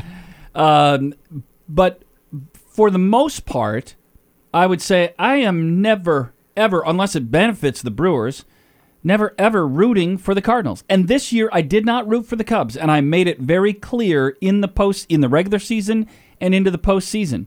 I said, don't tell my sister, but I am rooting against the Cubs. And, of course, she found out. No. So, which is fine. Well, once again, like family's overrated. Yeah. So, as we talk about Wisconsin and Marquette, the caller that called just as we headed to break said... Okay, so Rich called in. He wanted me to pass along that he never, ever wants Marquette to win a single game because they're the big recruiting rival in the state. What do you think about that? I understand the recruiting rival. I mean, I get that concept. So do we think that players in-state choose to go to Marquette because Marquette wins a head-to-head matchup with Wisconsin? Do you think there has been a player in the Marquette-Wisconsin basketball history that is chose to go to Marquette? Yes. Because they beat the Badgers the previous year or the year prior to that. Yeah, I'm going to go ahead and say yes. I don't have any examples, but I'm guessing that, look, that's crazy. This might be a gross generalization, but sometimes athletes aren't always the most intelligent people ever. Yeah. So maybe... Coming from the guy that just said family's overrated. Yeah, I know a lot of really smart stuff, let me tell you. So maybe one. You're saying one ever in the history of time? Probably. I guess my point is... I get you, though. I hate Marquette Saturday. But you like them the rest of the year? No, by and large, I'm sort of just immune to. What's the word I'm looking for? I'm apathetic. Yeah. I'm Switzerland when it comes to Marquette. I don't root for, but I don't root against. And I have friends, and I would call Armin a friend. Yeah. Armin's a big Marquette fan. I'm happy for Armin's happiness when they're not playing Wisconsin. Well, huh? Okay, I guess. That's a stretch for you, I get it. I guess, yeah. I hate the Cardinals, and I never root for them unless it were to benefit the Brewers. Like this weekend, I hate the Vikings. but I am rooting for the Vikings. That's going to be tough for me. On Sunday to win at Carolina. It's going to be really tough for me to do that. Because I really it helps. dislike them. It helps. Honestly, I like the Bears more than I like the Vikings. Is that like a common thing now, by the way? I feel like I'm not alone on that feeling. You like the Bears more than the Vikings? I actually, well, because they're not a threat. Yeah, well, that would probably be why. Yeah. You know, I always wonder in our business, could I... Yeah, I'm indifferent. Thanks, Bob. I'm indifferent about Marquette. There's a good word. Yeah, that was the word I was looking for, and I was looking to you to help me find it, and you didn't help me at all. You said apathetic, which was an even better word. It's a stronger... The English scholars that have been clearly tuning in today, they would love it. Obviously, unlike me, I dived in college, and you dove, so we're not gonna come to the same word. It's not even the same sport, Mike. What? So I am indifferent where Marquette is concerned. I'm hardly ever indifferent about the Bears or the Vikings or the St. Louis Cardinals, bitter rivals. I am hardly ever indifferent about Ohio State. And every time Wisconsin plays Ohio State, my hatred grows a little bit higher. Listen, I respect Iowa, but I hate them. You know, I mean, Wisconsin beat Iowa this year, thank goodness. But I have a healthy respect/hate for Iowa. Because Iowa football is Wisconsin football. We're just better at it right now. They recruit to the same fertile recruiting or infertile recruiting grounds. I mean, they get the same kids. Iowa gets some Wisconsin kids. It doesn't appear that Wisconsin gets any Iowa kids, but typically there aren't any. Oh, geez. Come on, Iowa. Step it up. Yeah, they need to do better on that front. So there are two schools in the Big Ten that I think Wisconsin is essentially identical to, but better at, and that's Nebraska and Iowa. The programs are trying to do the same thing. And Wisconsin, right now, in the moment, and for a few years, has just done it better than those schools. And I'm happy when Iowa keeps Kirk Ferentz. I think he's a very good coach, but I don't think he's as good as what is at Wisconsin. I don't know if I like that Scott Frost went to Nebraska. It's probably good for Nebraska, which isn't necessarily good for Wisconsin, but we'll find out. It takes a while to figure out whether that's going to work. Frost is going back home. He had success there as a player. Obviously, he had success as a coach at Central Florida. So, again, this goes back to rivalry and hatred, and hatred is actually a healthy combination as long as it doesn't go, where you poison trees like they do with Auburn, Alabama. Yeah, it's not a great time. I mean, look, I'll say this is going to be hard for me to admit, and people are going to be mad at me. Hold on a second. Are you sure you want to go here? But I own a Badgers t-shirt, and I do also own a Marquette Golden Eagles t-shirt. No, you don't. I do. You don't. I do indeed. Seriously. Dead serious. I think I have a Wisconsin sweatshirt and a Marquette sweatshirt. I ride right down the middle, baby. Love everybody. I know. It's terrible, right? It's just absolutely terrible. My appreciation for you and what you do just took a dip. Oh. Well. Yeah, look, I can't win them all. Can't win them all over. I'm trying, though. It's a big loss right there. Yeah.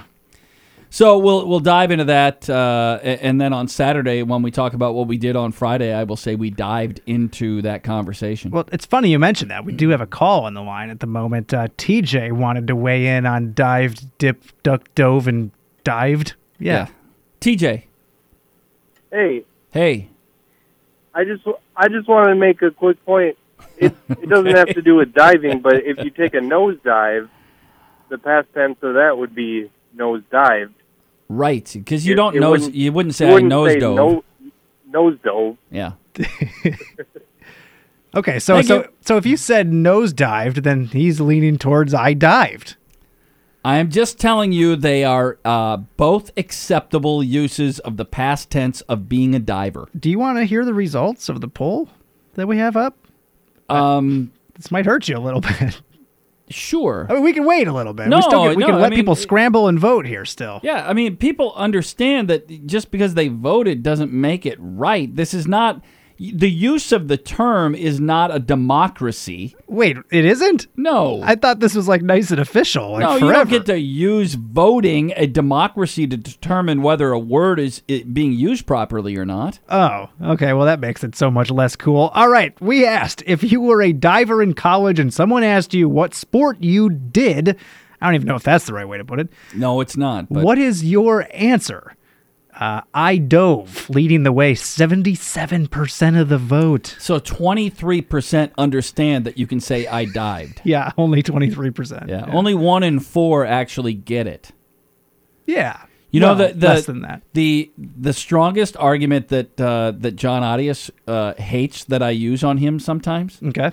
Hates it. I'm ready. Like it makes his it just makes his day take a significant dip. Is it a straw man argument? Huh? Is it? No, not a When straw I man? say, John, I'm sorry, you just don't get it. Oh, okay, that's a tough one. So when I because he thinks I'm talking down to him. Yeah, 'cause you when kinda I say, are. hey, you know what, John, you could be wrong on this, but the problem is you just don't get it. See, that is talking down to. Yeah. I get it. I get Yeah. why he would be like He that. hates that. Yeah, he should hate it. That's He does. horrible. Yeah, but it's sometimes it's accurate.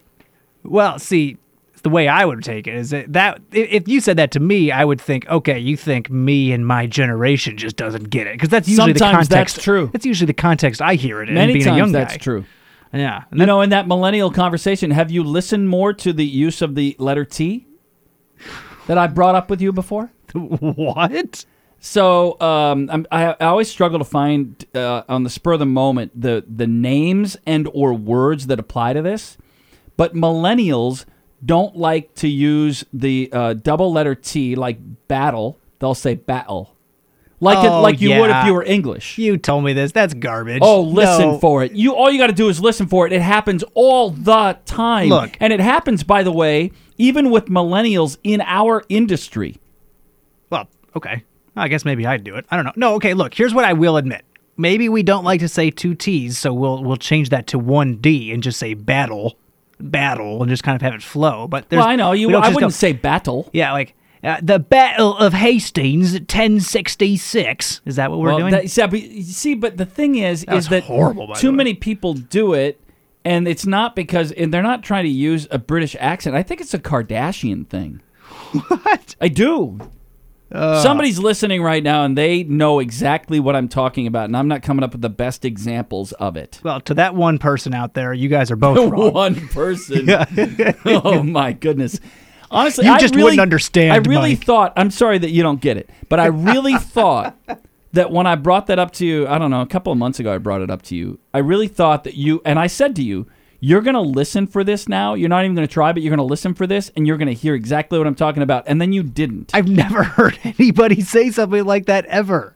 Ever. That is not true. And by the way, right up there with like you just don't get it, that whole argument is my personal favorite. I'm sorry you feel that way, because it's not saying I'm sorry. It's just I'm sorry that you feel the way that you do, because that way is incorrect. It's right up there with that one. Right. Yeah, it would be along the lines of I don't mean any disrespect, which you're going to follow with the disrespect. Yeah. Oh, no. Or yeah. with all due respect. Yeah, or, which means I'm going to disrespect you right after I say with all due respect. No disrespect, but lead right into disrespectful statement. Yeah, so all of that kind of applies, but you millennials, I can't believe, I seriously can't believe, I wish I was better at coming up with the spur-of-the-moment examples, because I hear it all the time, and I sort of make a mental note, and then it goes away.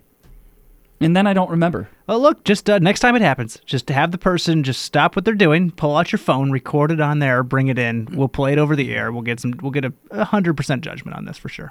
Okay, thanks, Joel. Joel tweeted in. Oh, wait, I did? No, a different Joel. Oh, okay. And he said use the word important. Important. How many millennials do this all the time? They'll say the word important. I guess I just can't imagine anybody in America using a British accent for no reason. 'Cause that's it's not- basically what you're doing. Yes, it's but you're not basically what saying you're it. doing. You're not saying it like it's important. We're going all Cockney now? Yeah, but they millennials do it all the time. They'll say the word important, and they'll say important. Important. If you say so. Look, I'll listen. Listen, now that I've said it, now that I've brought it up to you again and gone there on the air, important. Listen for it. Listen for it. I'll listen that to it. middle T. I just don't gets believe it. glossed over with intent.